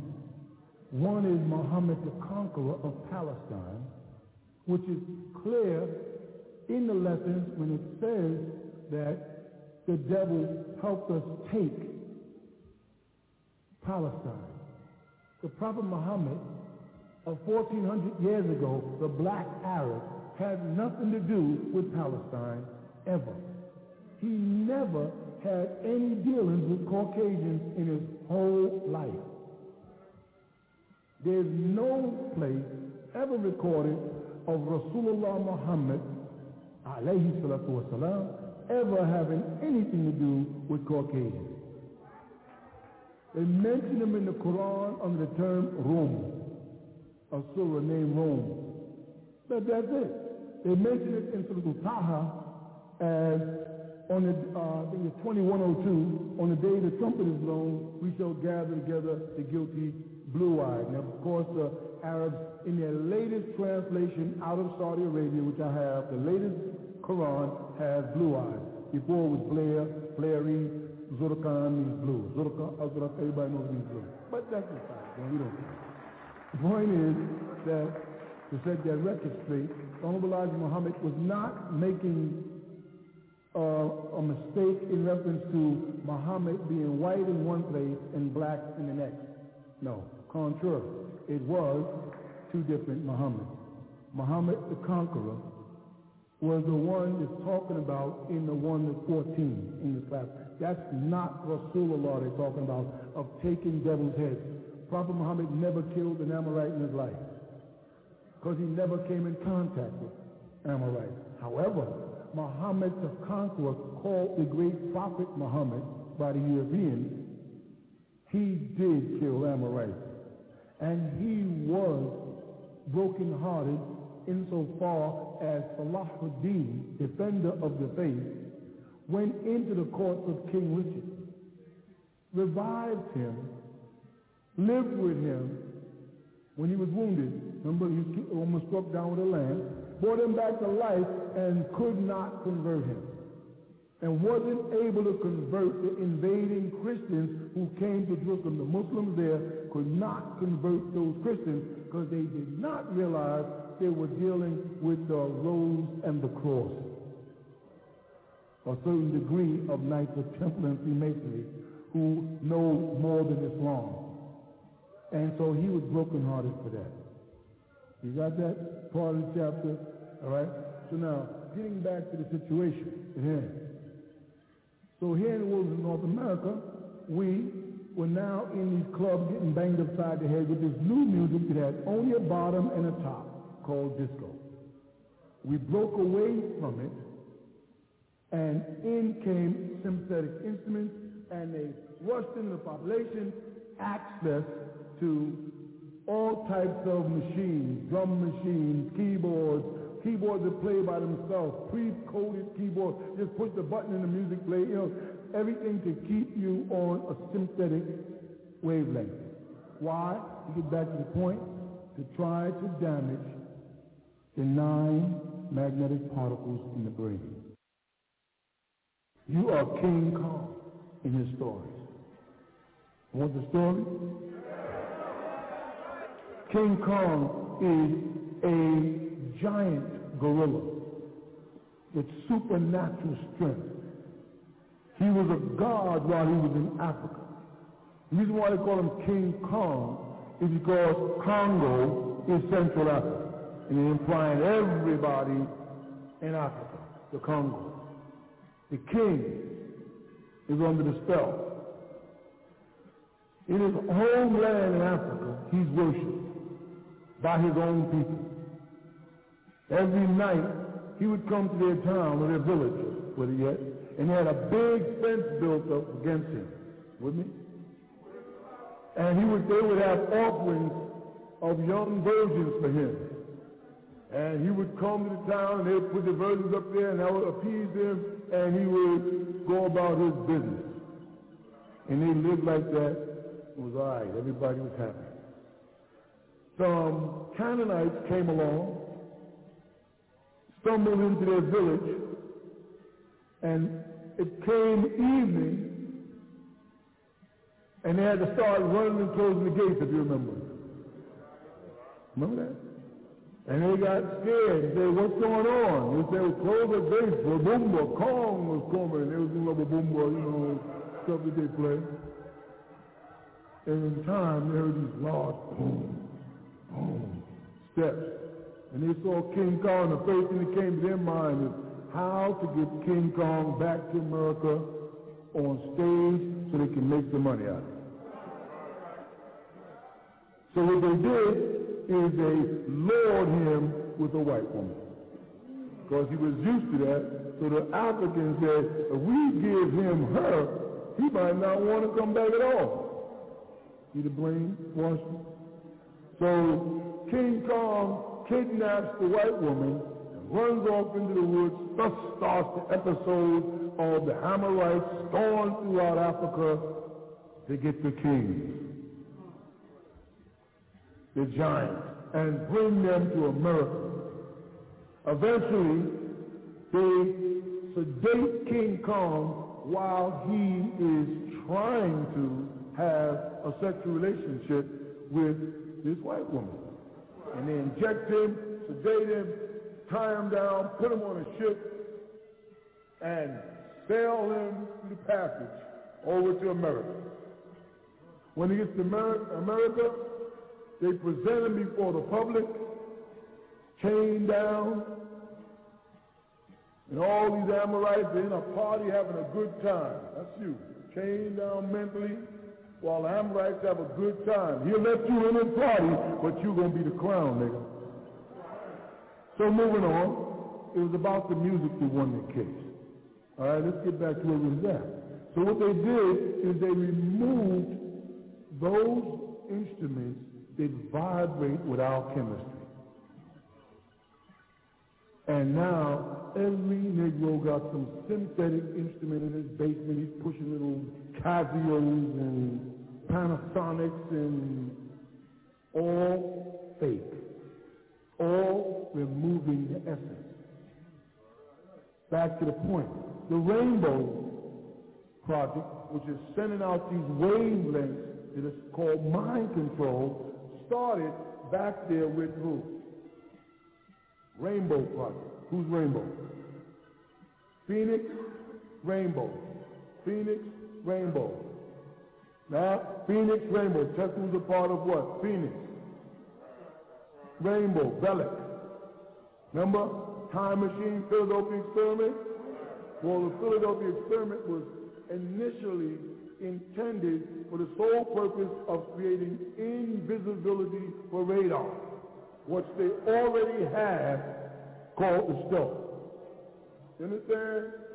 When they got into it, the mathematicians who got involved in it found out that also they can interfere with the brain because of what they refer to as zero time reference. That if all 5 or 6 of y'all went through a time loop here, when you came back, Abdul Bayt would be affected one way, you'd be affected another, she another, and him another. They found that out. They realized that time has something to do with now. That time in the future has already happened, and time in the past is still happening. I think I told you all about that years ago. I said, if a person's adrenaline is a high point when they die, it will stamp in now. And they will reiterate that incident. And this is why people sometimes think they're driving along and they see a ghost run across the road. And they've calibrated that they come back to that same spot every year, or sometimes every 10 years, depending on how it aligns, that same thing will happen over and over again. A lot of hauntings, as they call them, they make clear that this is a haunted house. What happened? a woman walks along that staircase every night at 12 o'clock on the dot. And so people come there and they set up monitors, and lo and behold, it's a disembodied soul, an ectoplasm, an ethereum, an essence that is trapped in now. They can't get out of now. Now keeps happening over and over. The event was so traumatizing that they can't get out of it. It's happening all the time. It's called lost souls, trapped in limbo. They got terms for days about it. It happens already in your mind if you don't think it's possible. And I'll tell you when it has happened. There are incidents in your life where, regardless of what you're doing, you'll flash back to a certain corner where an event took place. If you had friends or something you hung out in one spot and it could have been 20, 30 years ago, you can flash back to that. Or you can flash back to an incident in a concert where you was having a good time. Or you can flash back to falling off a bike or whatever. But you have these things that are called now already taking place in your mind, and you are away from it sometimes 10, 15, and 20 years. Everybody here has had one of those events stamped in their mind.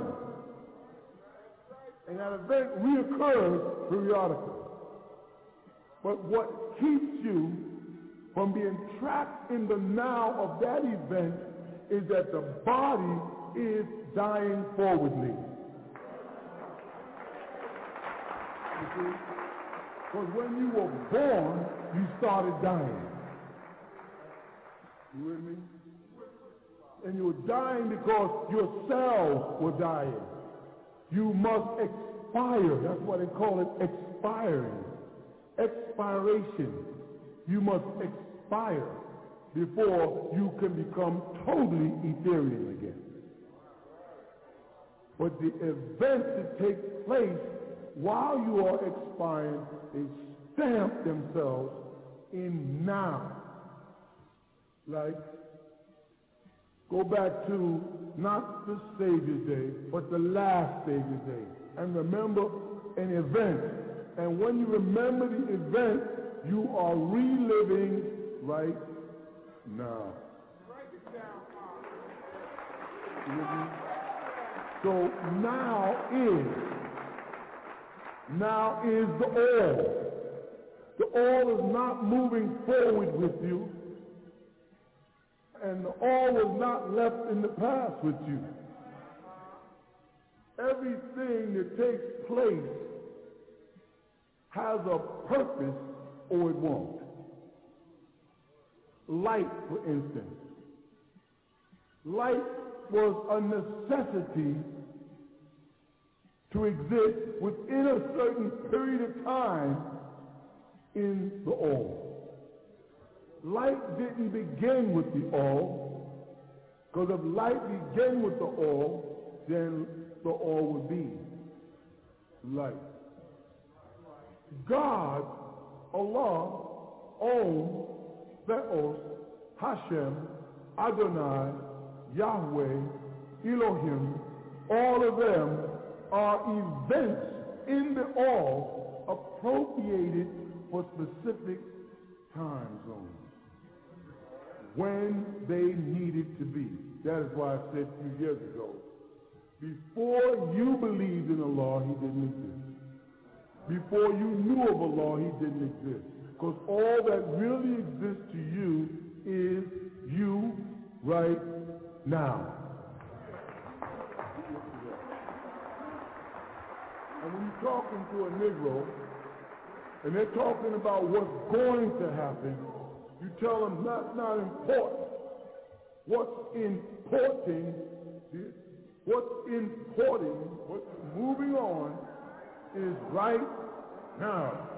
And how much time I waste talking to you and what I benefit or lose while talking to you. Because whenever you come in contact with any two people, or any two people come in contact with each other, one is gaining and one is losing. If you give something to somebody, I don't care what they ask you, they're still just another human being, you've lost. If they give something to you, you've gained.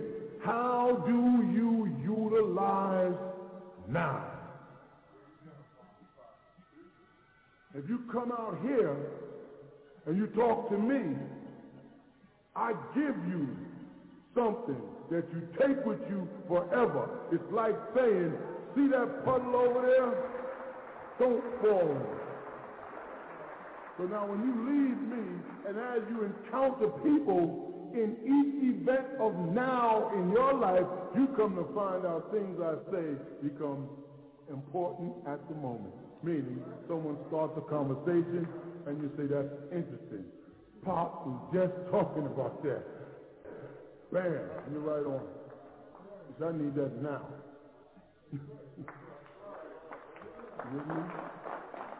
They want to alter our now. Because we have a new zero time reference. We are altering time. For all intents and purposes, it all should be over. But it has just begun. All of my beloved brothers who preceded me, all of them, the messenger, the Honorable Elijah Muhammad, the prophet, Noble Juali, the seer, Marcus Garvey, all of them were leading up to now, where we can start time from zero.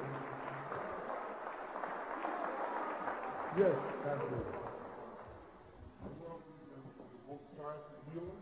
Yes.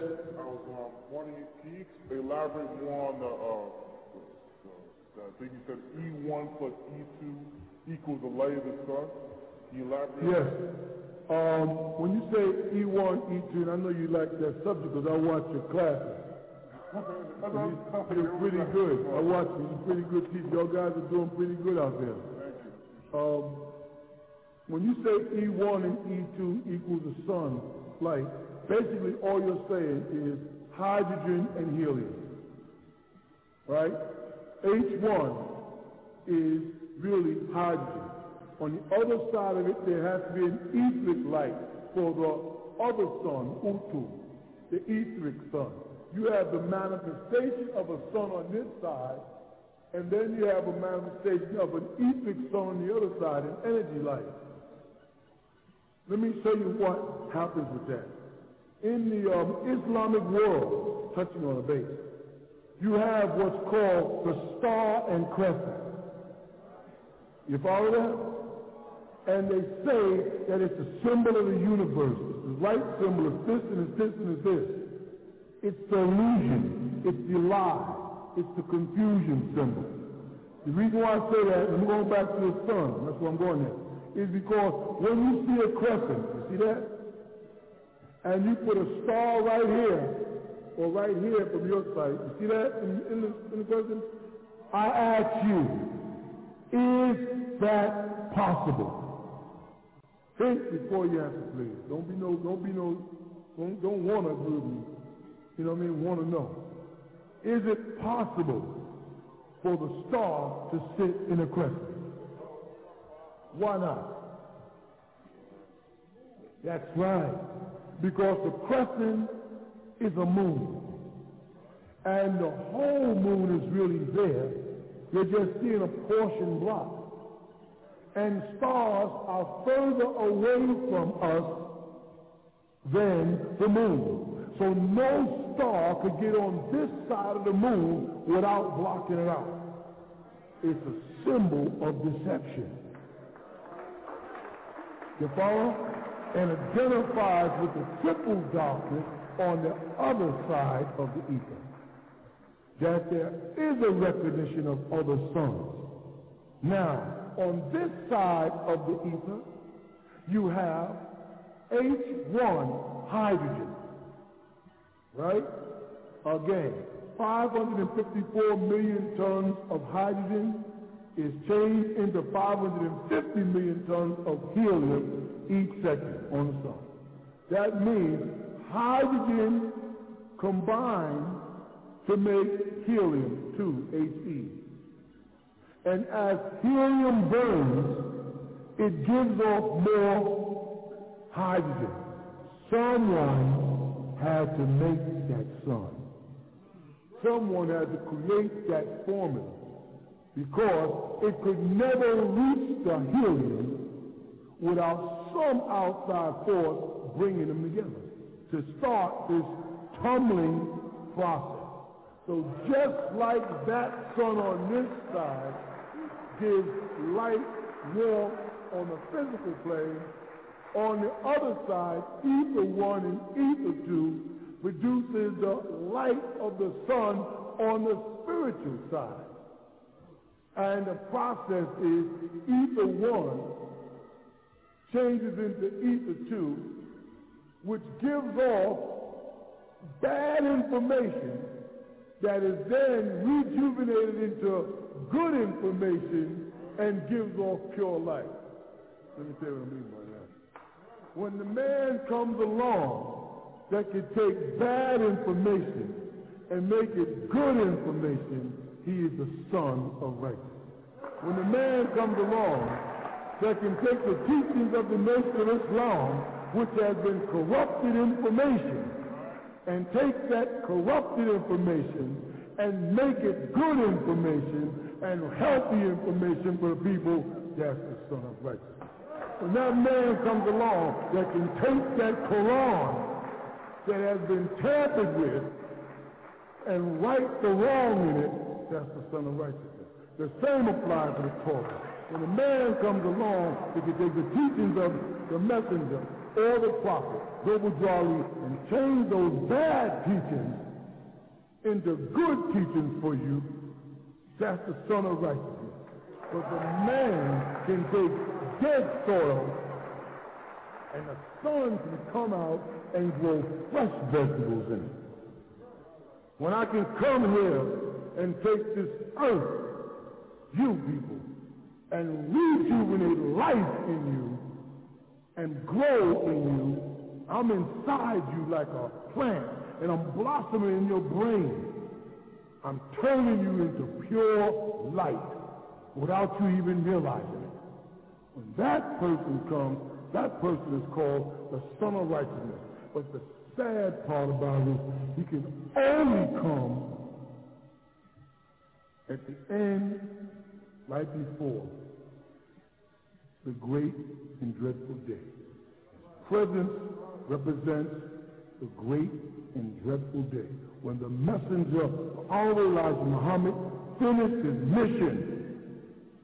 He had succeeded in turning the hearts of the fathers toward their sons, but the devil stepped in and disrupted it. And that's why I was necessary. I was off in my cradle in Ansar. I was not involved in what they were doing. But when they corrupted what he was doing for them, then it was necessary for them to take and bring the Yahweh or the Lord into existence, that I may, as the son of righteousness, turn all of this bad to good. You were falling off the cliff and you had to be caught. Meaning, you were fed up. You were being confused. You were being lied to. You were following along and you were seeing corruption in the mosque. You were seeing corruption in the synagogues. You were seeing corruption in the churches. They did not send a preacher. They did not send a religious man. I've been telling people for years, stop trying to judge me as a religious man so you can find faults in my character. I'm not a religious man. I am a teacher. Religious people don't work well with you. You need a teacher. Someone that will allow you to badger them just to give you the truth. Someone that will allow you to exercise all your egos at them just to give you the truth. You understand? So I incarnate here. So I can stand before you. And in all that you have been given, in all that you have been taught, in all that you read, in all that you think you know, when you come before me, you have to humble yourself. Because regardless of how far the ladder you think you are, you know I can humble you. And it is better to have one man humble you and you rule all other men than to argue with me and be ruled by all other men. You follow me? It's better to stand before me as a father and let me chastise you and get you right, and you look good in the eyes of everybody else, than standing out there looking like a fool. Because when you see a brother on the street now in a bow tie, you follow? You be saying, he just don't know. He just don't know. When you see a follower of Yahweh ben Yahweh, you say, he just don't know. They have no idea. The biggest conversation y'all have in your travel through the day is people have no idea this is going on. Dad, look at these people. They don't even know this world is coming down. They don't even know expressions are here. They don't know Independence, the movie Independence is them telling them something. You know it though. And that is the blessing. Many are called. And I stood up in 1970 and I yelled and I called and I said, many are called, but few are chosen. When they stick to sifting it, all of them left. Some of them are back in the street niggas. Some of them think, oh, he's so slick. He's this, he's that. No, I'm the man that's consistent in facts. Regardless of what you see me as, because you don't judge me by religious eyes and said he's not a holy man. I heard he does this. He sings music. I can do that. I can do all of that. I'm not your preacher. I ain't your imam. I told him in Brooklyn, don't call me imam. I'm not no imam. Okay, imam. I'm not a religious person. I am simply a teacher. A man coming to right the wrong. And my very presence and what I stand for and what I teach you is doing the job. A job nobody can. None of y'all can do that. And all those fools that left here, and all those that were fools that left here, all they can talk about is the teaching, not the teaching. They can talk about me and how much they don't like me and how I didn't do this and how I didn't do that. But one thing I always did was my job. Regardless of whether I neglected you, a book was still coming out for the whole of our people. You follow what I'm saying? I have many people saying, you know, brother so-and-so misses you. I said, I don't remember him. Who is he? You cease to exist in my world because I have a job to do that's bigger than you. They don't understand a person with a mission. They don't understand your insanity about your mission. They want you to be a person. And I always tell them, if I was a person, I wouldn't be the person I am. And you probably wouldn't want to talk to me. It's the person I am that makes you want to talk to me. And in being that person, I don't have time for you unless you are in my world, unless you want to make this happen, unless you want to help make this happen. Other than that, I don't have enough time for you. And I'll give you enough time for you to see that I'm not fake. I'm not playing. Oh, he's just this. You don't know me. I have died for you people thousands of times. My life has been on the line for you people thousands of times. You understand? I am the only one that'll get up. Nobody else got up and talked about Farah. And all you saw it. And put my people said, man, the Nation of Islam, I'm surprised they didn't kill him. You don't think I knew that? But guess what?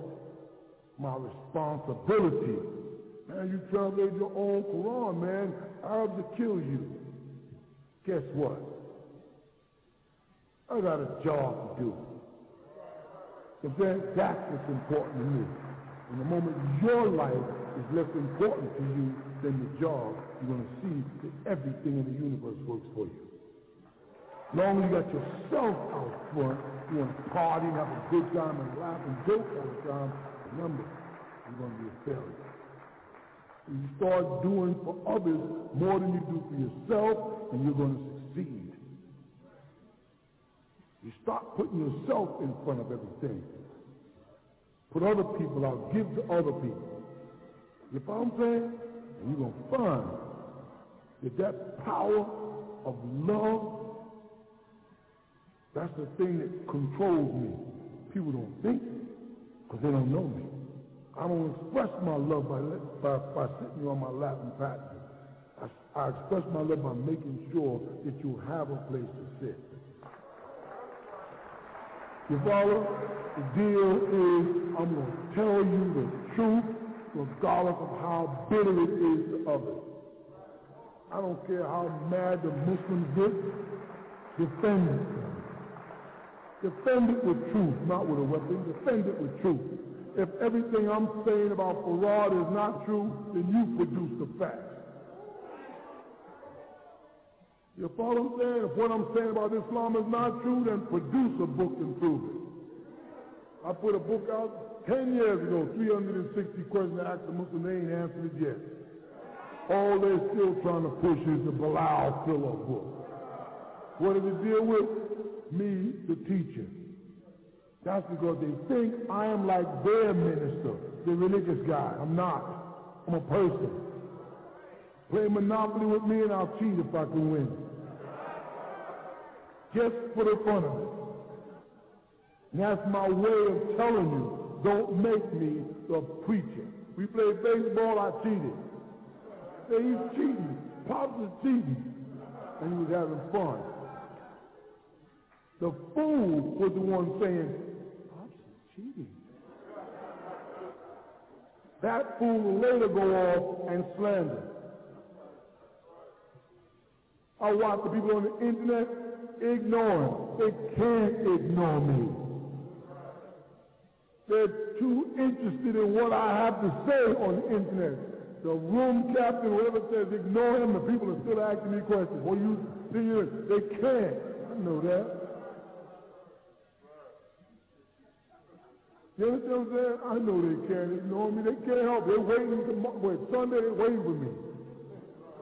Our room is so full that people are mad at us. Who is this Malachi person? The only thing that's wrong is you people not coming and saying, that's God. And get them real mad to keep the conversation going.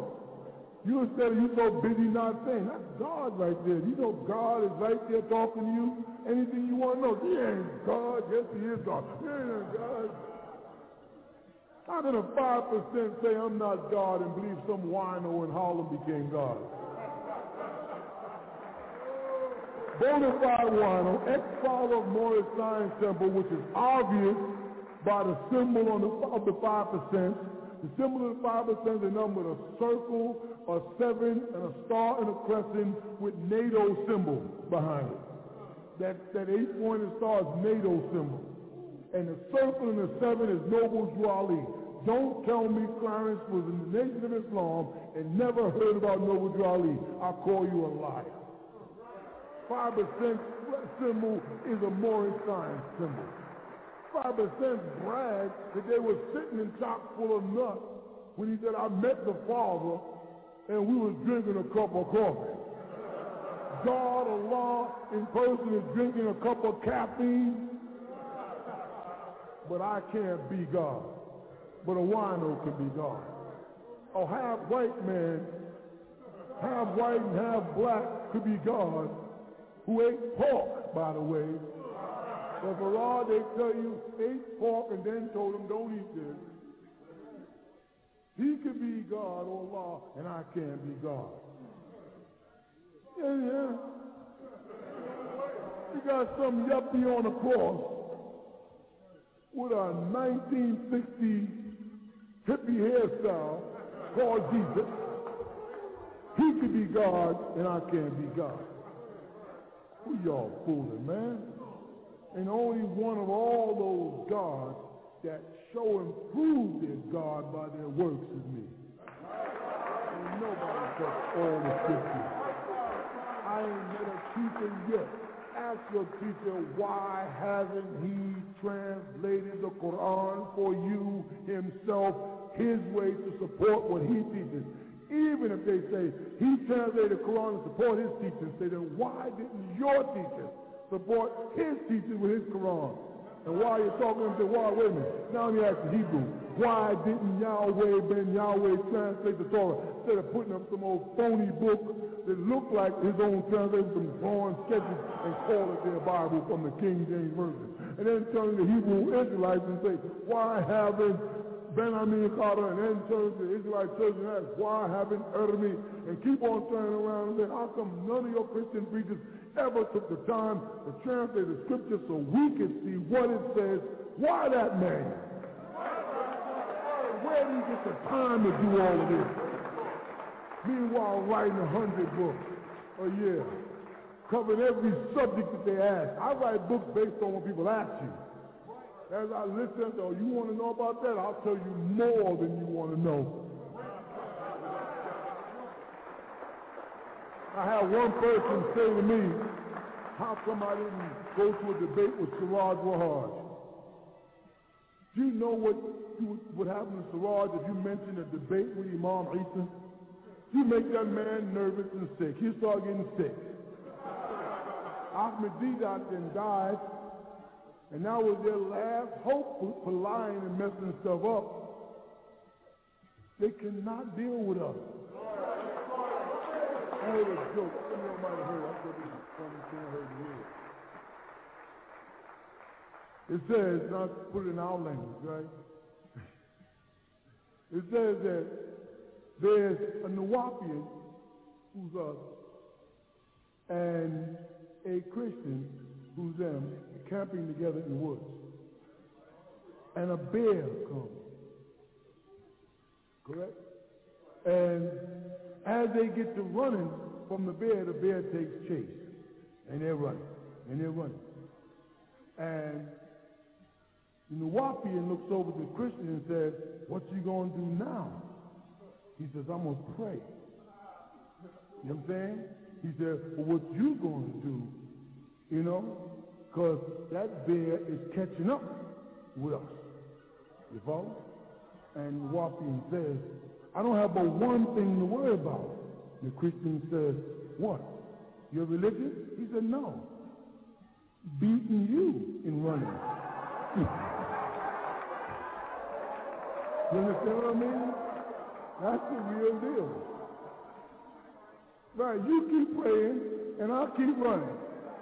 Your race is against the bear. My race is against you. You try to outrun him. I'm just going to outrun you, and we'll see. Shalom.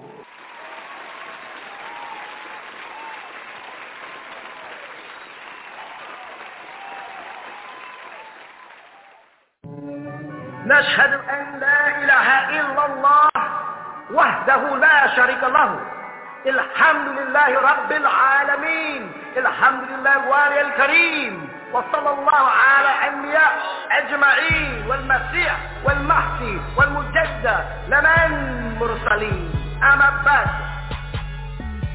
Are we not the bearers of witness that nothing would exist if Allah didn't create it, and that He is alone and has no part, and that all gratitude is for Allah subhanahu wa ta'ala, the sustainer of all the boundless universes.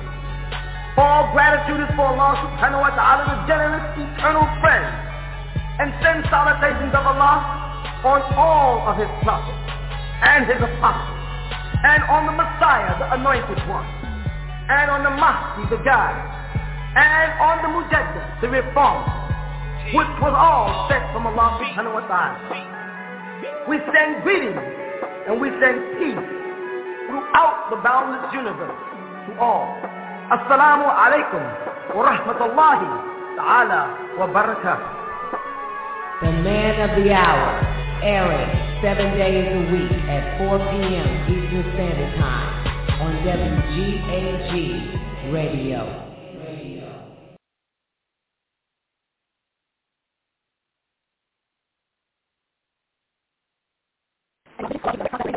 Who keeps him informed as to what takes place in the universe and what took place in the universe. So I am not him as per se Michael. I am doing Michael's job. That's why it says, I send mine angel. The angel is the spiritual part that inspires the man, you see. It was necessary for Master Farad Muhammad to appear as a person in a physical form to inspire a physical man because they were living in a mystery world.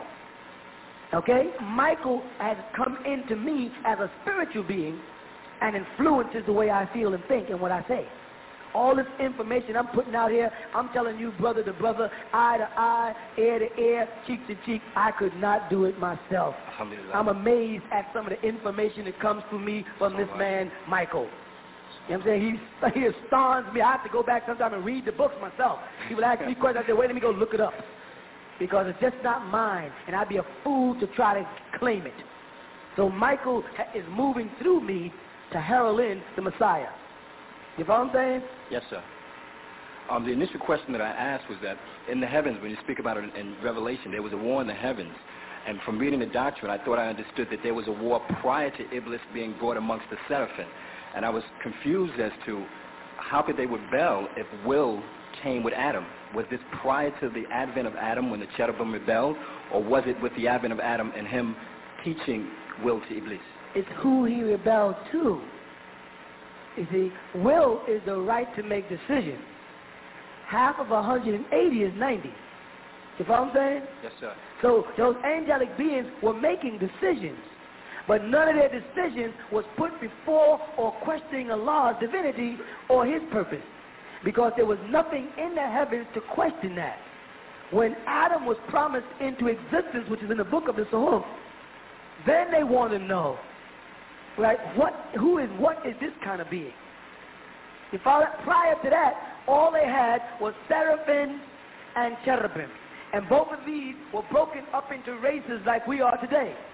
But there was no spiritual competition. There was no reason to question the divine or the divine purpose. Man today on earth questions the divine purpose. What am I doing here? Why am I here? Why did he create evil? Why did he do this? Why did he do that? That's how you know the war between good and evil is about to start again, because here's a man with 360 degrees trying to get back to his 720-degree nature, and he's starting to use his 360 degrees to question things in the spiritual realm when his 360 only covers him on the physical realm. You dig what I'm saying? Now the angels in their realm, their 90 was equivalent to your 360. They could think. You follow? So yes, you're correct. There was conflict between the angels prior to the conflict between Michael and Azazel. Because there was two. There was another realm that existed. That's why the angels said, are you going to create one to cause mischief and shed blood? How would angels know about the shedding of blood if they were just spirits or ghosts? They knew about the shedding of blood because they knew of the battles of the angels in heaven before. That wasn't a thing. See, I think the bottom line is no will is questioned until you question the will of Allah. Inshallah, mashallah. No will is questioned. So mean when the angels made decisions in heaven, it didn't mean they could not think or make decisions to do or not to do. It meant they could not make decisions to do or not to do what Allah commands until the spark of the nature of man was created. And when it was created, anything created in the spiritual realm affects all spiritual beings. Do you understand? Yes, sir. So when the spiritual spark of Adam's nature was being created to incarnate physically, the angels were receiving that energy. It was in a realm. So then they said, well, Who is that? Or what is that? And where is his destiny? Are you creating another Azazillah, another cherub to rule? You follow that? And that was what they feared. So when they were told to prostrate before Adam, they were not rebelling merely against Adam. They were rebelling against Allah. Because the essence of the question is, check this now, and I've got to be careful with this because it's part of 360 again, right? The essence of the question is that if they do bow, if the angels do bow, then they're bowing to something other than Allah. Now if Allah tells the angels to prostrate and yet tells them that no one should prostrate to nothing but them, maybe Azazel did the right thing by not prostrating. He was the only one who didn't prostrate. Because if they prostrated to Adam, then it was going against the law that you shouldn't prostrate to nothing but Allah. Or there was a different law in the heavens at the time. You see what I'm trying to say? It goes into dimensions of, it gets heavy. Is the answer to that going to be in the book? Yeah, oh definitely. The answer's not going to be in the question book, the answer's going to be in the answer book. I'm putting the question book out because I want to see that dumb look on the Sunni Muslim's face when they can't answer these things. And then I'm going to answer them with ease and say, now bear witness to whom Allah sent.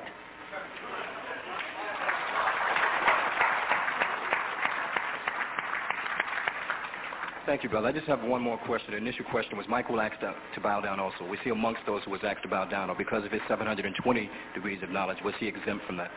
No, Michael was not asked to bow down. Assalamu alaikum. I have a question about forgiveness. Who are we supposed to forgive, and how do we forgive what has happened to us? All right? We are not supposed to forgive anybody. Allah is the forgiver. The white man is a fool when he stands up and tells me to forgive everything he did to me. And if I did attempt to forgive him, I still would not forget it. Which means the moment I see traces of it pop up again, any form of racism, for instance, someone say, well, I don't have anything against colored people. Some of my best friends are colored. Immediately, they think white people, when they say that, they think they're complimenting you and they're really insulting you. You're not asked to forgive them. The Jews, and I'm quoting Minister Louis Farrakhan now, the Jews don't want no forgiveness from the Germans. They still hunting them down and doing to them what they accuse them of doing to them, hanging them and burning them. They hung some guy who was almost 80 years old for their Holocaust. Well, black man, we had a Holocaust too. Millions of us died in the past. Between Africa, as they call it today, and America, millions of black people died, man. And then when you got here, they sold you like a piece of meat. They separated your families. They molested and raped the women and the little girls to breed. And they made men who are of certain tribes breed with certain women so they can get bucks, as they call them. Big, strong niggas to work the field. And if any black man rebelled, they castrated him, or they hung him, or they beat him all throughout the South. And they formed an organization to enforce it, call it the KKK. And then the Sheriff's Department, to enforce, to hold back all the religious ones, they call them sheriffs, because the word sheriff is from the word Sharif, which is the noble family of the Prophet Muhammad. That was a special branch of officers that worked with the Klan and wore a 6-pointed star, and they call themselves the Sheriff, short for Sharif. You understand? They are still beating us today, still shooting us dead and getting off like they ain't did nothing, still poisoning us, using us for operations to experiment with AIDS, experiment with syphilis, depriving us of our education. You know, it's so funny, the blacks went out their way in the 17th century to form a black lodge called the Prince Hall of Masons. And then when they brought all their minutes to them in London, they rejected it because they were niggas. You had to be an Anglo-Saxon Christian. You know, blacks, instead of telling them what to do with it, went off and formed their own lodge anyway, to want to be like white people. The Prince Hall Lodge is true. You know it is. What has the white man ever done for me and you but abused us? Come on, man. I want to know the truth. I had too many black people saying all white people ain't bad. all the bacteria and AIDS ain't bad. I'm not interested in all of it. I'm interested in the one that can kill me. So I'm not going to accept AIDS because all of the bacteria in AIDS is not bad. You're right. We might find one white good person. And we'll call him Cherub or Azazel. And we'll try to raise him amongst us like they did the New Kids on the Block. Raised amongst blacks. Their music produced by a black man, had black girlfriends, and then soon they got some authority, now they're white, the number one white group in America. Just like Azazel, the angel. Raised amongst us out of mercy, and what he do? Caused a war in the heaven and caused everybody to be cast to earth, and then a hell be created. No, we ain't supposed to forgive them no more than they want to forgive the Germans for what they say the Germans did to them. And no more should they expect the Japanese to forgive them for what they did to the Japanese. No, we ain't forgiving you. Because you don't even have enough, they don't have enough to say they're sorry for what they did to you. They give you February as Black History Month, and you bragging, and that's the shortest month in the year. I noticed that. They gave you the shortest month. And that 1 month out of the year, they're going to pretend they recognize our blackness. We ain't no 1 month people. We was on the planet before the white man fell out of us as a disease. Like Minister Louis Farrakhan said, we are their mothers and fathers. And then you better honor your mother and father so that your days may be long on this planet. Because we're getting ready to spank you for all the devilishment you're doing like a parent does. And we're going to spank you with love because we're not as wicked as you are. We don't want to kill you. We don't want to hang you, and we can't castrate you. We don't want to do these things to you that you did to us. We just want you to either respect us or leave us alone. That's all, one or the other. Either respect us for who we are or leave us alone and let us build for ourselves. Let us reprove ourselves. Can y'all relate to that? Let us prove ourselves. Stop giving us your image of Negroes. All of us ain't no Rochester. All of us ain't no Sammy Davis Jr. All of us ain't no Ben Vereen. We ain't no tap dancers. We don't go around showing our teeth. We don't be flopping into watermelon rhymes. We are not like that. You just show the public what you want to see because you're afraid to show them the gods amongst this nation. But you're going to have to tent with the gods because the Nubian nation is on the rise.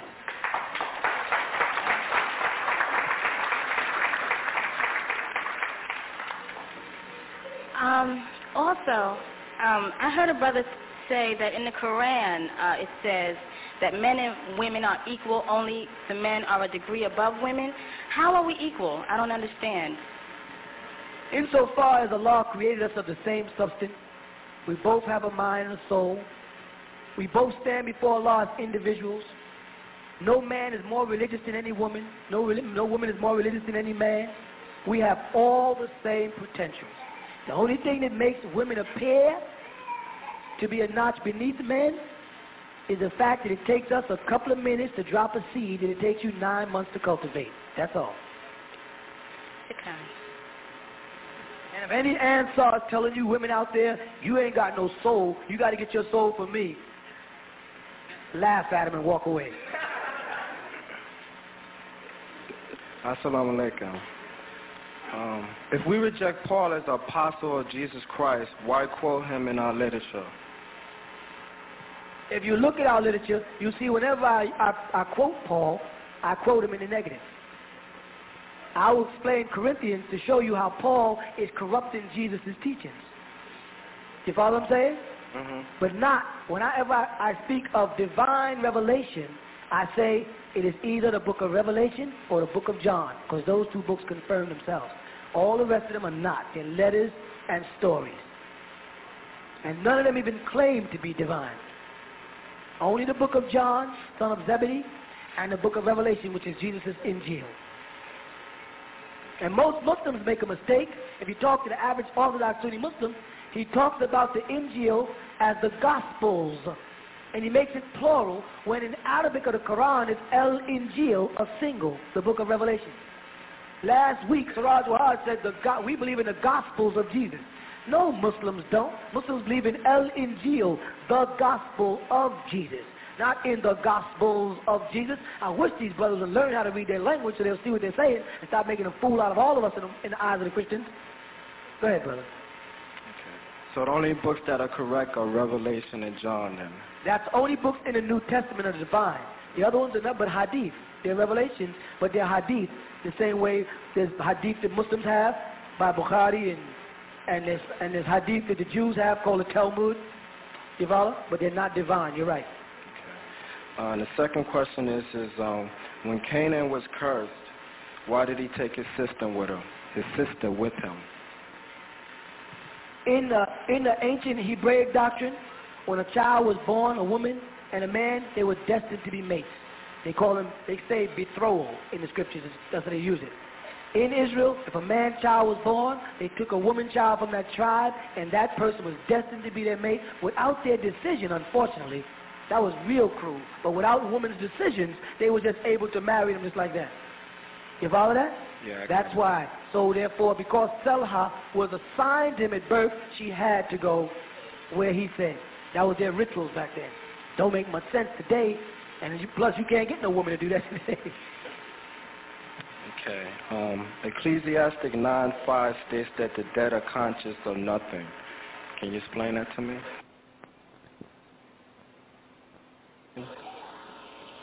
Yes, because they speak about two types of death in the Bible, in the book of Revelation. Those that are resurrected from the dead and those that will stay dead. Now, what I mean by that is, righteous people know that they don't die. Righteous people know that their soul just goes from dimension to dimension. You follow that? Yeah, I got it. Evil people, their soul burns out. When your soul burns out, you're dead. The Quran says, don't say of my prophets that they are dead. They are not. They are with me. The Quran says we took Jesus, Rafa'ah, up. And it says also Enoch, Idris, was up. So they are dead. But those dead are people who are dead in the truth. They say in Christianity, dead in Christ. You follow what I'm saying? Mm-hmm. Because they did not rekindle their soul. You stated in your literature that even right now, if we have our physical bodies and our mind correct, we're able to go to those different planes. Am I right? Yes, you can. If you line up your spiritual body and your physical body, you will be able to make that. You will make that translation like Enoch did in the Bible. Okay, can a pale man do that? Yes, he can. That's a good question.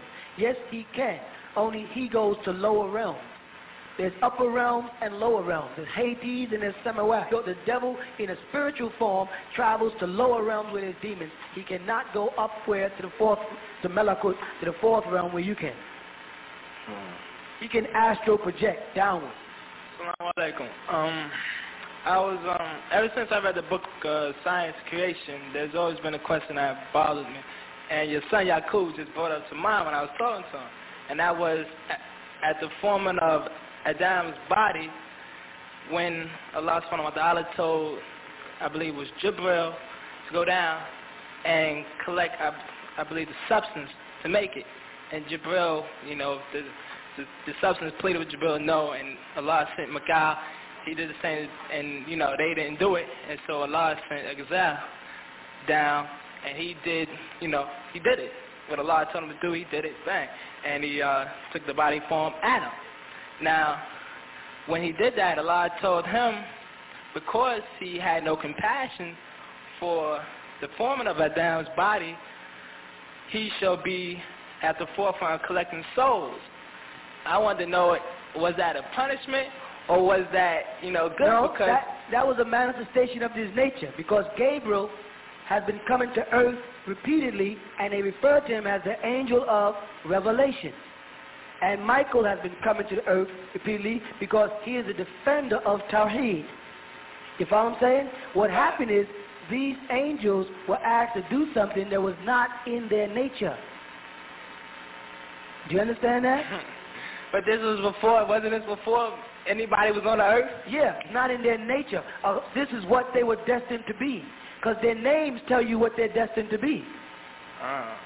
You see, Azazillah name means someone who rebels against something, because man fears death. Jibril means someone who comes forth and brings something. You see that? Michael means Mikael, one who can declare himself like Allah. Not who can declare himself like Allah, but tell me, who do you know is like Allah? So each one of those beings that was sent was assigned by Allah of what man would encounter after his creation. The angel of death, the angel of revelation, and the angel of defense. I see. So that was all set up. And Allah, that's how he answers. I know what you know not. Everything Allah does has a meaning.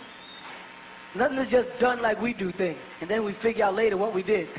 I know everything Allah does, everything the Heavenly Father does has a meaning. We cannot wrestle against it. Sometimes mortals don't understand it because it's above us, but that's all part of His being divine. And also, you say like before there was anything, Allah, there was a state of nothing, right? No, I didn't say that. I said He created a state of nothingness. Now watch this. Say, for instance, you're a potter. You make pots, plates, glasses, a potter.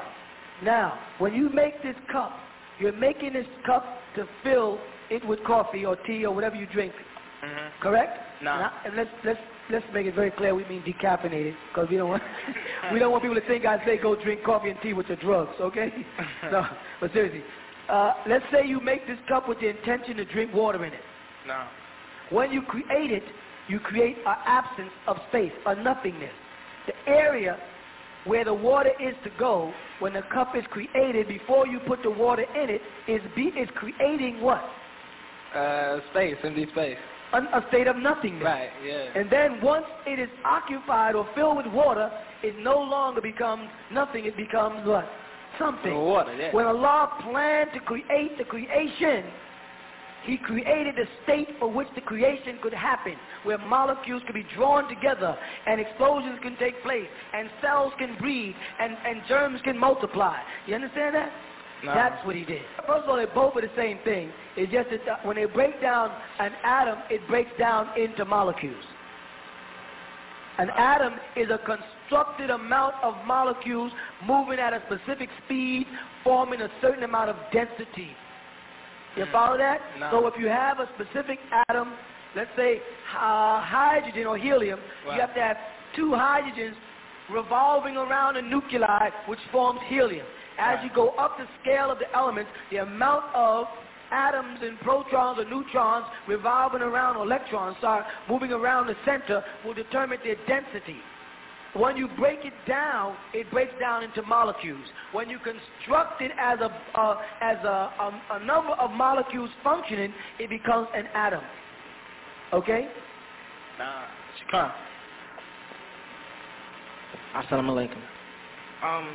How could Revelations chapter 10 verse 1 to 11 be talking about the Quran as a little book when it told Jesus not to copy down what the angel was saying because it was to be prophesied later, but he took the book by orders of the angel and ate it, and it was to prophesize it again? Because who was Jesus' father? Allah. No. I mean the angel. Angel who? Gabriel. And who brought the Prophet Muhammad the Quran on Laylatul Qadr? Angel Gabriel. See? So he did, Jesus being the son, the angel did have to digest the Quran before Muhammad even came, and then brought the Quran in the night of power, Laylatul Qadr, to Muhammad. So he had memorized it in its entirety, and then presented it to Muhammad in Laylatul Qadr as a whole book, but only revealed it in portions. But it says that he ate it and it was sweet to the mouth and bitter to the belly. Because the Quran speaks about zilzala and ariyat. The Quran has answers to the books of Revelations that are not very pretty. It speaks about the earthquakes of the world and the mountains crumbling in dust and mountains folding like butterflies. So when he read, which was a very beautiful book, what he got out of it was some very terrifying information about the way the world would end. So it was sweet in the mouth, but it was bitter in the belly. You follow? All right, thank you. Also, how do we have a Quran today if Uthman burned the original? You don't have a Quran today because Uthman burnt it. And that's one of my biggest arguments to Sunni Muslims. They refuse to accept the Ali Quran. We have in our possession the Quran from Ali, the family of the Prophet Muhammad. The Sunnis do not have original copy. They have a bunch of perverted translations and distorted manuscripts. And once they finally fought about it and got it collected, what they thought was true, they burnt the original so nobody could check it. But they overlooked that Fatima and Ali and the family or the Ahl al-Bayt had their Quran also. What does Allah mean in Hebrew? Arabic and Hebrew are both dialects of Syriac. The root of both of them is al. In Hebrew, they say alif, and the word is lam. In Arabic, it's alif, lam. Al, the. Whenever you speak about Allah, you say the. And if a person says the what, you say the. The who, the when, the. Allah is al. Then they add illahu on it, that which created it, or that which is the essence of it. They use the word huwa from the root word ha or hawa, meaning a kind of love that is divine. Look it up in the dictionaries. Or the word ha alif, meaning for me to present something to you. If I was going to give you something, I say ha, which is like here, take this. Not huna, like here, stand here, but ha. So when you put ha on el, you get the source of divine love that presented itself.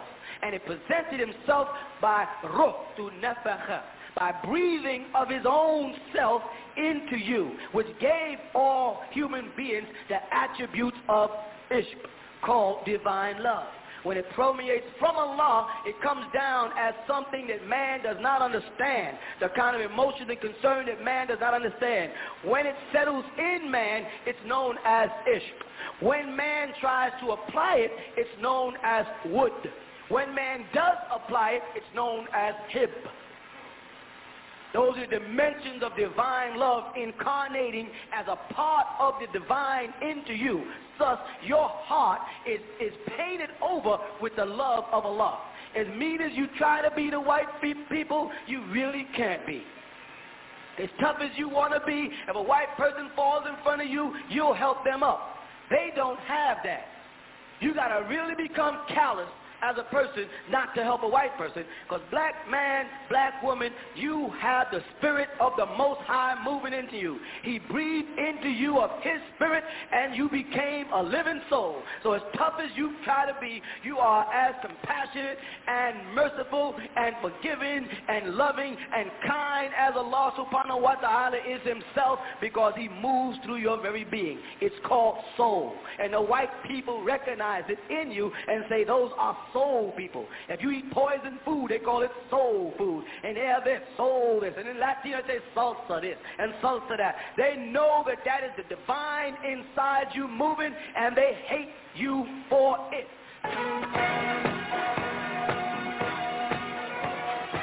Come home to the Tabernacle of the Most High and get all your questions answered. Or visit the Hall of Knowledge every Sunday afternoon from 1 p.m. to 5 p.m. at 548 Hart Street, Brooklyn, New York. Or call 718-452-9329. That's 718-452-9329.